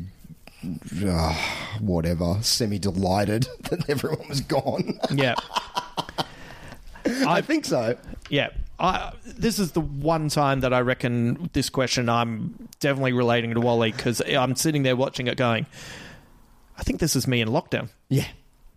Yeah. Pouring over your things. Yeah, pouring over my things, watching movies, feeling deep emotion, seeing something that looks beautiful from my balcony and hiding, it's all making sense. Well, it has to be Wall-E, because I definitely don't relate. I mean, I definitely don't relate to the human beings. No. I mean, even I don't, up until 2 days ago, I didn't have the internet in my home. And I'm so resentful that I do. Yeah, I don't have a smartphone. By the way, even the way you told me on the phone yesterday, you were like, it was like someone saying I have to go back to work tomorrow. You're like, no, I've got the internet. I told our friend Sean about it. He just goes, dude, I'm so sorry. Yeah, I know. I felt awful for you. So I blanch against the technology anyway. So I definitely don't relate to And Eva is way too much of a badass for me to be. Oh, yeah. So, it's got to be Wall-E. Yeah. If I was Wall-E, that would be me hanging out with Charlize Theron. That's how I see that. Next segment, better or worse. I'm going to give you 2 here. I'm going to ruin it with one decision. I'm going to make it better with one decision. But you know what? Do you want to go first, or? Well, I think it goes back to what we were saying earlier. I would love to have seen this movie as an essentially silent movie of just a robot. I think that would have been profoundly bold. Right. I mean, I think it's already very bold. Yeah, to have the opening half an hour of a film be this, but I think it could be almost an art film, almost an avant-garde art film, if it was just the robot on Earth, no dialogue, no humans. So the way I would improve it is, once again, it's saying improve, but I think it's a great film. Yeah. So, but I would improve the film by having Wall-E and Eve grab the plant, the discarded, broken down robots, and they fly back to Earth without anyone. Yeah, leave the humans in their little spaceship. So all the outcast robots together plant, and they start working, as a team, they start working on things. And that actually would have been a lot more just, because it's the robots that have been the caretakers of the planet. Yeah. That's a part that never really resonated with me, when the captain keeps saying, home, we got to go home. It's like, dude, this ain't your home. What are you talking about? You're not even the same species as the people that left. You have no connection to this place whatsoever. Yeah, that's like me out of nowhere saying, you know what I need to do? Go back to Croydon Primary School, which doesn't exist anymore. Yeah. Or crawl back into the ocean. Because, that's home. We came from the ocean. I'm going to go and live in the ocean. And, well, no, it's like, you don't have gills. You can't live in the ocean. Yeah. This idea that they're going to go back down to Earth, they have no skills. They have no discernible anything. And they're going to, clean up all that? Where's all that garbage going? Right. What are they going to do with all that garbage? They're not going to do anything. They're not going to do anything. What are they doing? I reckon. I think most of them are going to get crushed to death when one of them says, what's this? And they pull something and a whole skyscraper falls. They're going to be crushed to death just by gravity. Yes. Oh, gravity is going to crush their bones into dust. What are you talking about? Right. I know that they've got, and it's a very beautifully animated sequence over the credits. Yes. Where you kind of see the evolution. But my feeling is 5 minutes later, they go, you know what? Fuck this. Yeah. Back in the ship. Yeah. You think about the average person trying to change their life. Yeah. And that's very hard. And more often than not, you cycle back to your bad habits. I don't think that these people who have no motivation, no nothing, they're like, let's fucking dig wells and replant the earth. Yeah. No, it's not happening. So that's why I love the idea. Even get the big Wall-E robots. They just get into a big escape ship they run off with the plant. And then it's just all of them. And then suddenly it's the end of Return of the Jedi, but no terrible Ewok music, and everyone's having a good time. I'll ruin the movie for you. Yeah. I'd have Wall-E voiced by either and I'm going to give you 3 options, just so you can enjoy ruining it as much as possible. Matthew Perry, Kevin Hart, or Adam Sandler? Kevin Hart would be the one. Kevin Hart. Kevin Hart would drive me insane. It would drive me insane. I saw that Secret Life of Pets movie, and he voices the badass bunny, and it is insufferable. Mate, so I went...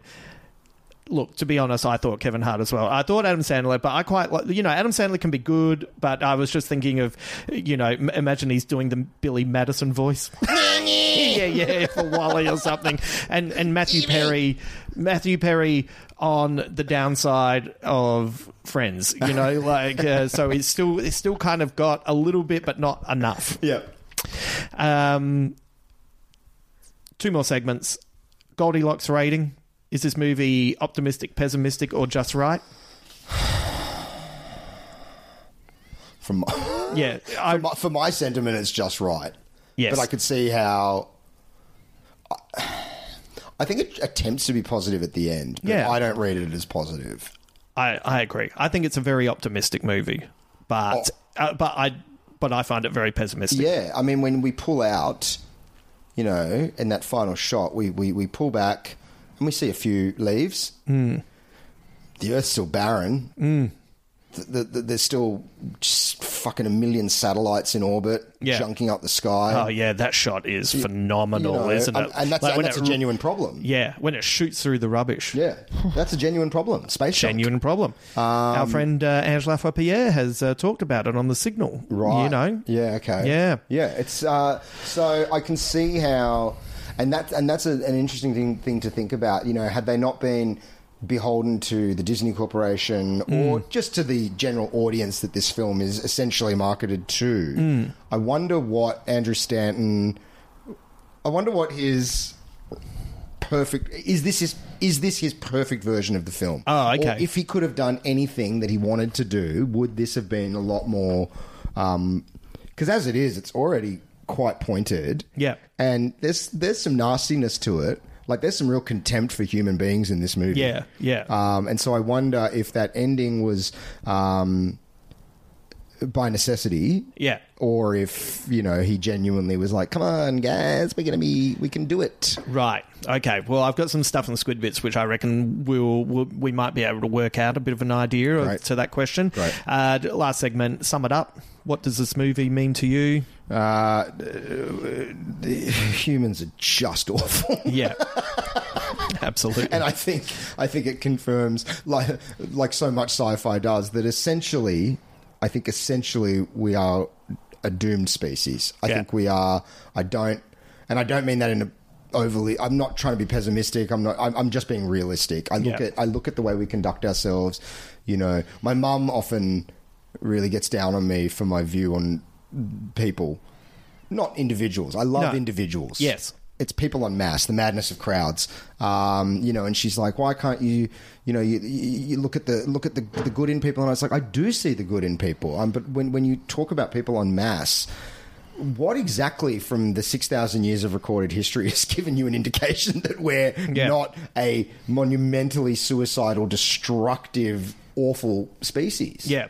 Well, it's, so, there's that argument that every generation thinks that this is the end times.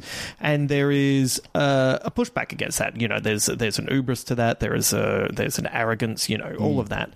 But the way I see where things are now is that as a species, we are fulfilling the prophecy. Yeah. So in the past, we were like, oh yeah, here comes Jesus, and it's going to be, this is the end times. And then, it didn't happen. It didn't happen. It'll be, and then eventually, just through our actions, we have set up this situation where, like people panicking about the environment now is...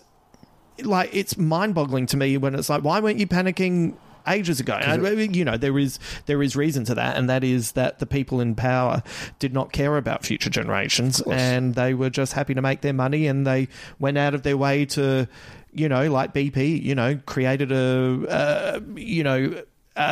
worked out ways to combat the truth of climate change. Yeah, of course. And they admit it. Of course, it's the cigarette companies. It's that same theory. You know, money, money, money, money. Right now, Yeah. Yeah, I think it also, you know, I think about like a human life is spectacular and we are very special and all the rest.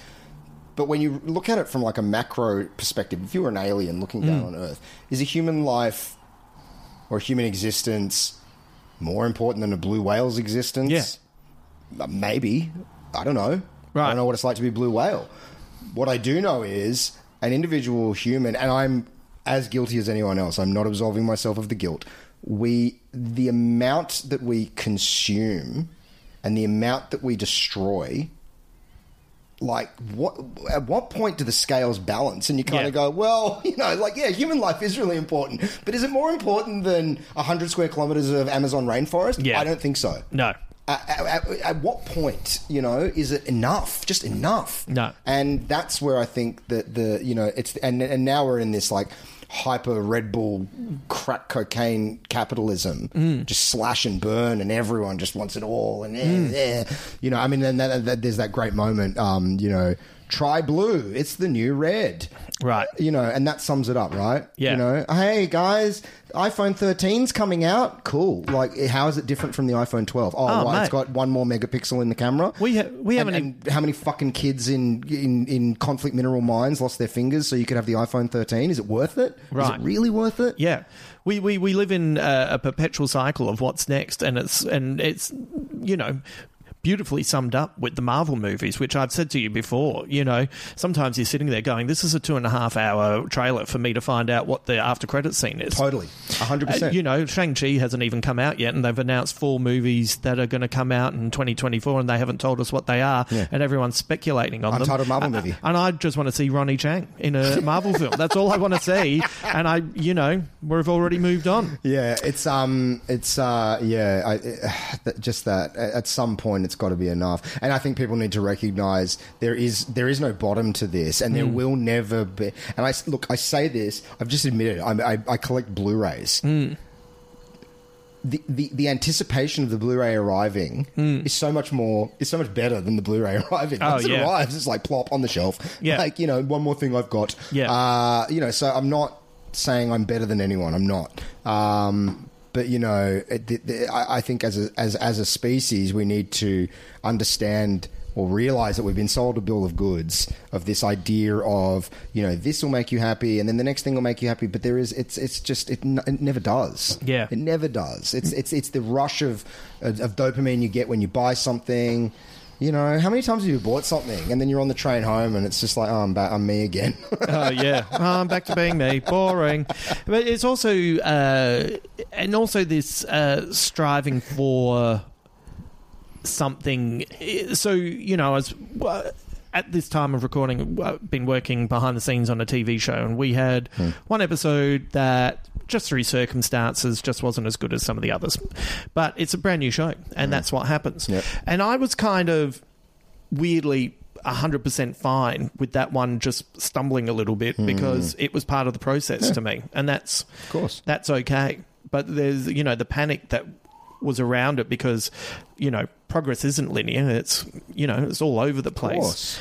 Sometimes you got to, you know, that's what you were saying about the animation. There's a little hair for a moment, or it doesn't move. Beautiful. Like that's that's what makes it unique. And you know, that's comedy. That's doing stand up in a nutshell. Like you know, these so many new comics come into it and like, oh, I'm so afraid of dying, and it's like, man, you're gonna have to die 1,000 times. You got to eat shit to the point where you are so carved out of wood that it doesn't bother you anymore. I mean, it might, you know, of course it still bothers you. Yeah. But, you know, you should get to a stage where you can embarrass yourself in front of 300 people, walk off to cavernous silence and wake up the next morning not wanting to kill yourself. Yeah, absolutely. And the only way you can do that is by failing and failing and failing and failing. Yeah. You know, anytime a new comic asks me for advice, it's like, just get used to sucking. Yeah. Just get used to eating shit. Yeah. and you'll be great. It'll be fine. But also, you probably won't eat shit that often. No. But you've got to be prepared for it to happen. Well, it will happen. Because it will happen. God, who knew that our Wall-E podcast would be darker than our Under the Skin podcast? Like, I'm so confused by all of this. But, you know, like... Yeah, in a way, it does make sense. So some squid bits. Director Andrew Stanton joked with Sigourney Weaver that her job as the voice of the Axiom computer means she gets to be mother now, which is pretty funny. I think I've told you before that I almost don't... I'm kind of not very good with voices. And I didn't pick her. Right. This is one of the rare times that I did. Oh, okay. Yeah, but it's very rare. Like, even when I know someone is playing a character, like I'm listening to a podcast now that has Zooey Deschanel and John Hamm doing some of the voices, and like I'm like 4 episodes in, I went, "Oh yeah, that's John Hamm, isn't it?" And I was like, "No, I know that's John Hamm," but I finally clocked it. Shelby Forthright is the only live action character with a speaking role in any Pixar film. Right. Shelby Forthright. Such a good name, isn't it? It's one of the best names. Macintalk, which is the text-to-speech program for the Apple Mac computers, was used for the voice of Otto, the Axiom's robotic steering wheel and autopilot. Right. I'm not always across these, but Directive A113 that prevents anyone from returning to Earth continues the Pixar Easter egg inside joke that refers to the classroom that John Lasseter, Tim Burton, Michael Peraza, and Brad Bird used. Yeah. Brad Bird's great. So the idea for the movie came from Andrew Stanton when he was having lunch with fellow writers Lasseter, Pete Docter, and Joe Ranft. In 1994, Toy Story was near completion, and they were brainstorming new projects, which I think produced A Bug's Life, Monsters, Inc., and Finding Nemo. So that's a lunch. Yeah. And Stanton asked, what if mankind had to leave Earth and somebody forgot to turn off the last robot? That's great. That's a great summation, isn't it? That should be the tagline for the film. Yeah. Yeah. I like the idea that everyone left and, I forgot to turn me off. That's okay, I'll just keep doing my job. Yeah. He made Wall-E a waste collector because it was a low-status menial job, and immediately made the little robot more sympathetic, which works. It's so funny when he puts all the rubbish in his guts. Goes, so funny. Stanton supposedly liked the imagery of stacked cubes of garbage and didn't find it too dark because having a planet covered in garbage was for him a childish imagining of a disaster. Andrew Stanton. So I'm guessing that quote is from a long time ago, but even still. Yeah, I mean, there's garbage islands the size of Scotland floating around the ocean now. So, I mean, I'm sure there was then as well. Right. So a planet covered in garbage isn't that far from the truth. Mate, it was one of the weirdest, when you're doing the research and you read things and that, and I was like, really? When was the last time you went into pristine nature and didn't see a fucking chip packet or something? That's what I do that on the weekends, like a fucking crazy person. No? Take a garbage claw and go and pick up rubbish in the bush. Amazing. That's nice. That's a nice thing to do. People look at you like you're a sex offender on day release. Oh, yeah. Well, but you're a sex offender on day release cleaning up the forest, so, People don't like it. They give you dirty looks. Really? They really do. You're cleaning up rubbish? I receive a lot of hostility when I do it. Hang on, why? I don't know. I think people think that I'm only half joking. I do think people think, he's probably some criminal that's doing community service. Oh, right. I do it at Sydney Park a lot. So it's not them getting angry that you're cleaning up rubbish. They just think that only someone who has to do it would do it. Yeah, either that. It's probably a combination. I think it's that, or it's either people, who the fuck does he think he is? Does he think he's better than us or whatever it is? Right. But I've never seen anyone go, hey, good on ya, or anything. Right. It's really... Right. Often I'm sweaty and, dragging a garbage bag around and all the rest. But and masturbating furiously. Yeah. It's incredibly therapeutic. I tell you, it's very meditative. Yeah. And it, look... Do you listen to music or something, or a podcast, or what do you do when you're doing it? No, because I don't have an iPhone. Just fucking probably just mutter to myself, which is probably what's aiding people's disdain for me. But it's an interesting meditation practice because you are fully aware that essentially you're not doing anything. Yeah. Like it's pretty futile what you're doing. Yeah. But it's nice to feel... there's been plenty of times I've gone into the bush and seen rubbish and just gotten furious. Yeah. And so the day that I started doing it, it was that moment of like, well, you're just going to walk away and be furious all day, or just fucking pick it up. So funny. There was, I think this may have been, I don't know how long ago this was because time is broken and nothing makes sense anymore. But there was one morning, I was leaving you, so you know where I live. Because I'm only on the third floor, I often use the fire escape to go down the stairs and just leave. You know, a few extra 47 steps. I've counted them. I do it meticulously. But anyway, there was one morning where I came out and it goes out into the back alley, and that's where all the rubbish goes. And I walked out there, and some arsehole had come along and tipped over all of the bins, the rubbish bins and the recycling bins, and it was everywhere. And I walked out, and I knew I was on my way to a job, and I knew that I should stop and clean it. And I have to be honest, I was so overwhelmed and full of sadness at that point that I had to be at work, and it was... You can't always do it. Oh my God, it was such a... Just a bummer. Oh, it's a bummer. It's just a bummer. I just don't... That's what I've never understood the mentality, especially when you go out to nature and you just see like Doritos fucking packets everywhere. And it's just like, at what point did you think that the landscape would be improved by this? Or is it literally just like, done, not my problem? Yeah. I cannot fathom it. You know, you never watched Mad Men, did you? No. There's a scene that I think is equal parts funny and horrific, which Mad Men often does. That I know some people who... This was back in the day when it was like first coming out, and I had some friends who said they thought it was over the top, this scene, but, you know... like my mum and that were like, no, that's what it used to be like. And it's Don with his wife and kids out having a picnic, and then they stand up and say, okay, we better get going, and he just picks up the rug and just flicks it everywhere, and rubbish goes from all over the place, and it's horrific, but it's really funny. Not over the top. You see it all the time. As he's smoking, just flicks it out. That's how it is. All right. Wife that I don't love, get in the car. Kids that I don't relate to, get in the car. All right, let's drive. I mean, like, it might be a more exaggerated version, but how many times have you seen someone just chucking something out of their car window? Mate, yeah, I don't even think it was. Like, mum was like, no, I remember that as a kid. Well, I tell you what, go to Sydney Park on an average day, people must be doing that because the amount of fucking trash on the ground is unconscionable. Yeah. It's unbelievable. Take headphones. Like, they don't have to be plugged into anything, but just be wearing them, and then they'll go, oh, he's listening to music, he must be okay. He's singing Hamilton to himself. What a freak. Not the musical, all the songs that I wrote in the Bunta Boys. Open up your eyes, then you realise. Anyway, the film was developed under the title Trash Planet. Oh, yeah. That'd be a good alternate name for Earth. Yeah, I know. Rubbish. Mercury, Venus, rubbish, Mars, Jupiter. Stanton formatted his script in a manner reminiscent of Dan O'Bannon's Alien. Oh, yeah. That's interesting. Okay. Must have worked out like the beats of the movie through that. So, well, you know, the first 20-odd minutes of Alien is very slow burn. Oh, yeah. Very slow burn. Yeah. Almost like a silent movie. Yeah. What a... Mate, Alien. Can't wait to get to... Fucking yes. My favourite... I know people love Aliens, but I'm Alien. Oh, I didn't know that.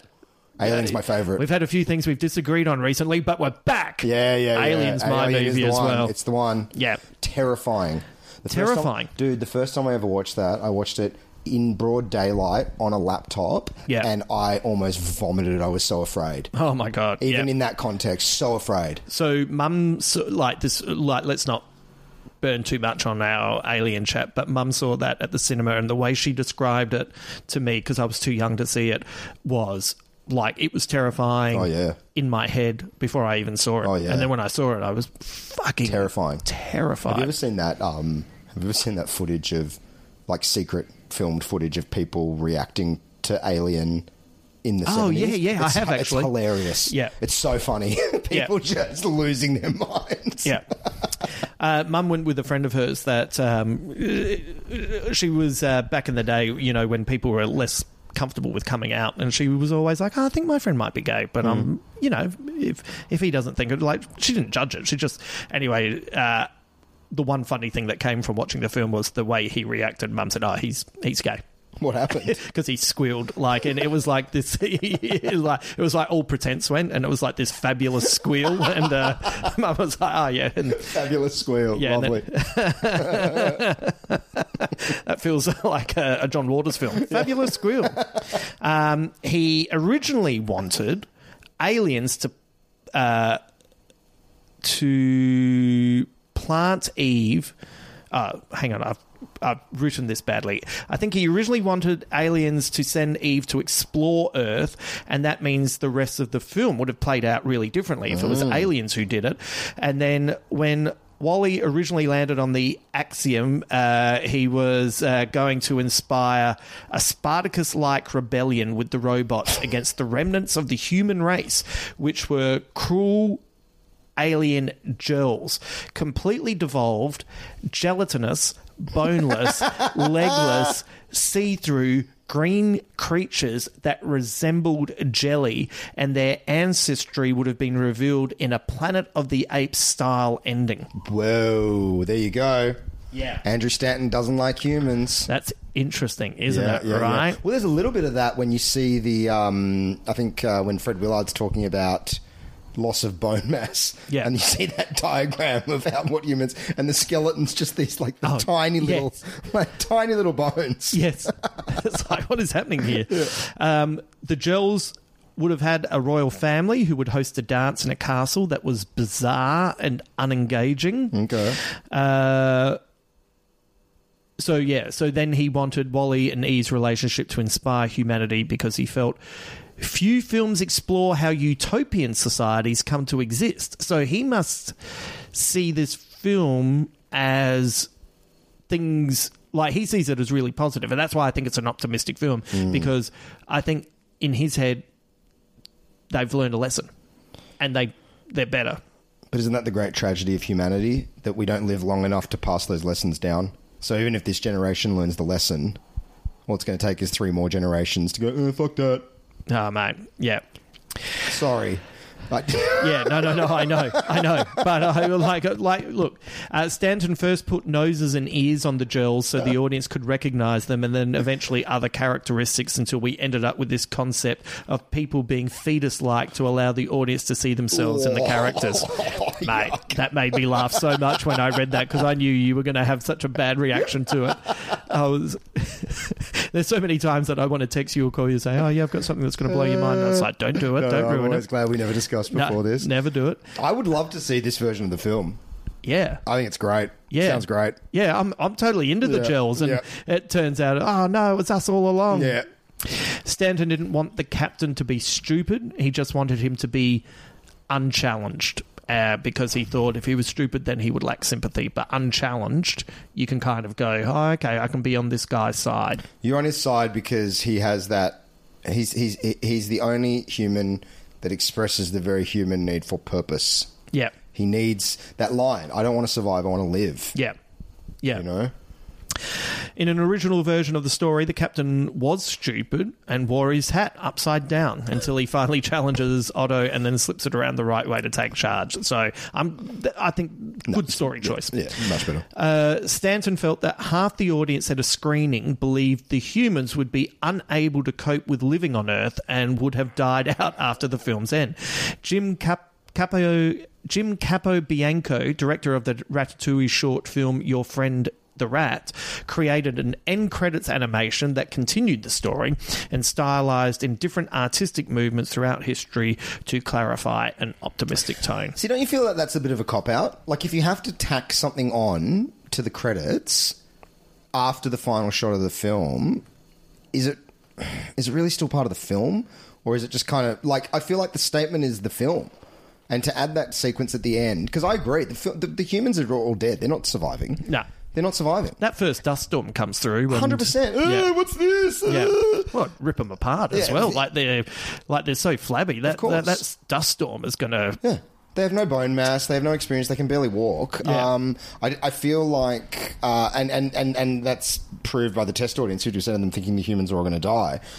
Maybe it's not a cop-out, but I do feel like a film should stand from first shot to last shot. Right. And that's the film. Yeah. You know, I don't believe that a credit sequence should change the entire moral or a feeling of the film at the end. One of the worst examples of that. Have you ever seen the film Being There? Yeah, Peter a Sellers long movie? time ago. It's one of the most brilliant films of all time. Yeah. But for some bizarre reason, and it's such a nuanced, beautiful, understated performance from Peter Sellers. And for some reason, Hal Ashby decided in the end credits to just play this B-roll footage of bloopers of Peter Sellers laughing and breaking character. It's like, what are you doing? Yeah. What are you doing? This is terrible. A terrible choice. Yeah. Remember when bloopers were kind of a thing, and then I watched a blooper reel like only for a short amount of time for the first time in ages. I think, what was it for? Something that I like too, and I thought, I like all of these people. Oh, Brooklyn Nine-Nine, it's coming to an end, and they showed a bloopers reel, and then I just remembered, oh yeah, blooper reels aren't that funny. No, the only blooper reel I've ever enjoyed are the Seinfeld bloopers. Right, I really enjoy it, and it's only because it's usually Jerry, who's always on the verge of laughing anyway, just actually losing it, and it's not that like waka waka. It's a genuine human reaction to a guy delighted by this great thing that he's created, and he's almost like an audience member, and they're very fun to watch, but in the main they're not very funny. Having said that, the greatest blooper reel I've ever seen. Have I ever shown you Roger Federer and Rafael Nadal trying to record an advert for they were doing a fundraiser game for this, anyway, it's just the two of them, and at this point, two of the greatest tennis players that ever lived. They are rivals, and it's their kids. Like, Federer cannot fucking keep it together because Nadal is so kind of, because of his accent, and because they're sitting right next to each other, it's genuinely, I'll show you afterwards. And for anyone listening, if you're feeling a bit down, type in Roger Federer, Rafael Nadal laughing, and it's genuinely great because you can also feel that people are getting a bit frustrated, and Federer's just, and you go, oh my God, you're like one of the greatest tennis players ever, and you're a kid. It's great. May I add one more suggestion very quickly to that? Orson Welles' peas and champagne commercials. Oh, yes. Have you seen those? Yes, Where he's off his guts. It's one of the funniest things. He's the greatest actor of all time. Yeah. And he can't get through a fucking line about peas. It's brilliant. Yeah. And the other actors, the two actors, look terrified of him because he's he is a monumental man, very intimidating, and he's just drunk as shit and slurring the lines. It's hysterical. I just rewatched The Third Man a couple of weeks ago. So good. Stanton describes the theme of the film as irrational love defeats life's programming.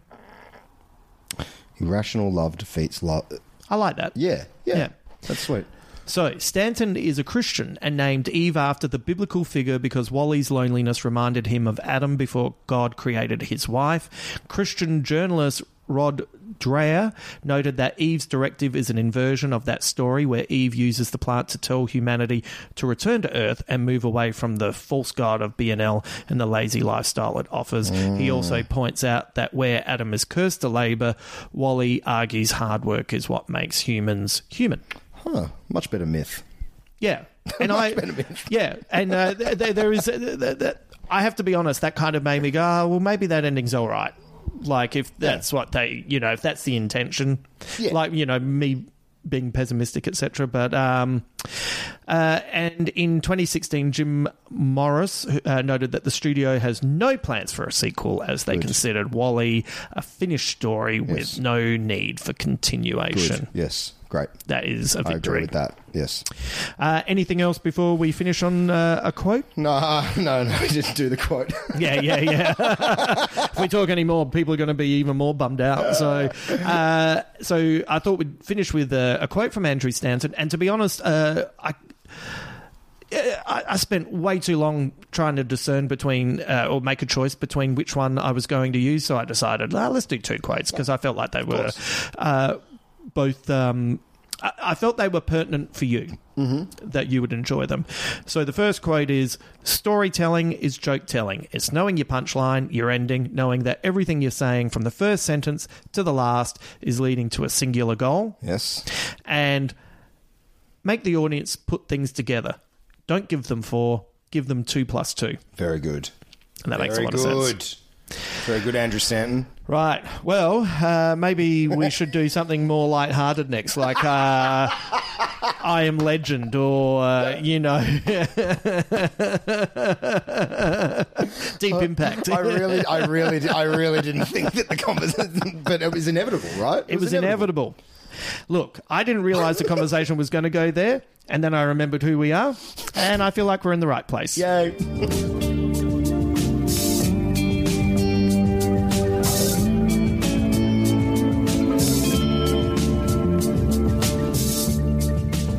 Thank you, as always, to my pal Ben Elwood for joining me today. Big shout out once again to Wayne Hunt, our Patreon subscriber for this episode.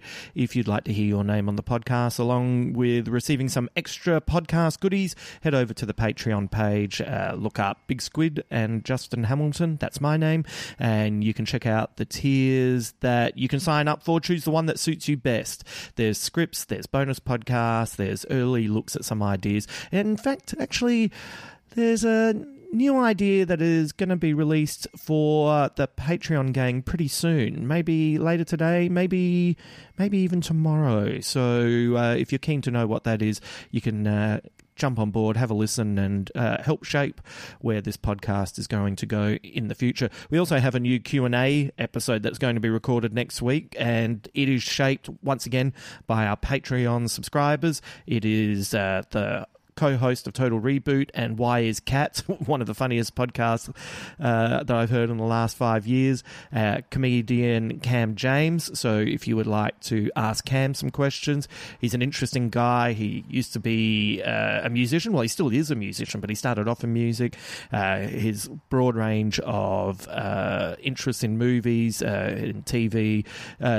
So if you'd like to, ask him some questions and throw us some curveballs as well, please come along and subscribe, and then you can join up on our private Facebook page where everyone is fantastic. So it will be that'll be a good one. We're going to record that next week, so you still have time to jump on board for that. As you may have realised, there is a pattern to the movies we're watching, so we went from the bona fide legacy masterpiece of 2001 to relative newcomer cult classic Under the Skin, and this time we've gone delightful Pixar for today. So do you want to take a guess? I'll count down from 5 and see if you can say it at the same time. So we've gone masterpiece in 2001, cult classic Under the Skin, cute with WALL-E. So 5, 4, 3, 2, 1. The Thing. That's right, the 80s cult classic starring super handsome and hirsute Kurt Russell. This is a fun podcast, and I'm loving producing this season for you, and I'm hoping you're having as much fun as me and my friends as well. The feedback's been great. Like, it feels like this podcast, overall this season is great, but this limited series is getting a lot of buzz. Maybe we'll spin it off. We'll see. We've got 7 more episodes to go, and if you keep loving it, maybe it'll spin off and become its own thing. We'll start the Big Squid Podcast Network. Who wouldn't want to be a part of that from the ground level? Get in there early, so when it's this big, massive conglomerate, you can pass judgment on me. I was there when it first started. All you new Johnny-come-latelys, I was back there when it was all about the music, man. So next week, there will be 3 new podcasts, and the next Space Odyssey is right here on this feed next Thursday. Look, I know we've already sort of had the quotes, but when we were first recording this, I thought I would share the quotes with Ben, but it's nice to kind of always finish the whole podcast with the quotes, and I love these ones from Andrew Stanton, so I'm quite happy to come back to them. Storytelling is joke-telling. It's knowing your punchline, your ending, knowing that everything you're saying from the first sentence to the last leading to a singular goal, and make the audience put things together. Don't give them 4, give them 2 + 2. Andrew Stanton, a man after my own heart. I love that. Thank you for being here today. Until then.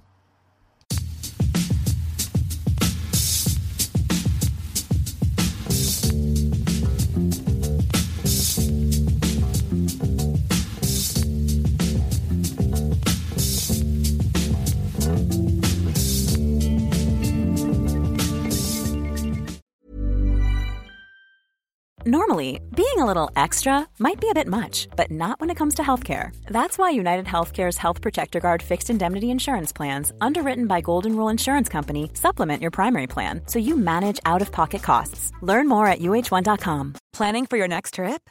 Elevate your travel style with Quince. Quince has all the jet-setting essentials you'll want for your next getaway, like European linen, premium luggage options, buttery soft Italian leather bags, and so much more. And is all priced at 50 to 80% less than similar brands. Plus, Quince only works with factories that use safe and ethical manufacturing practices.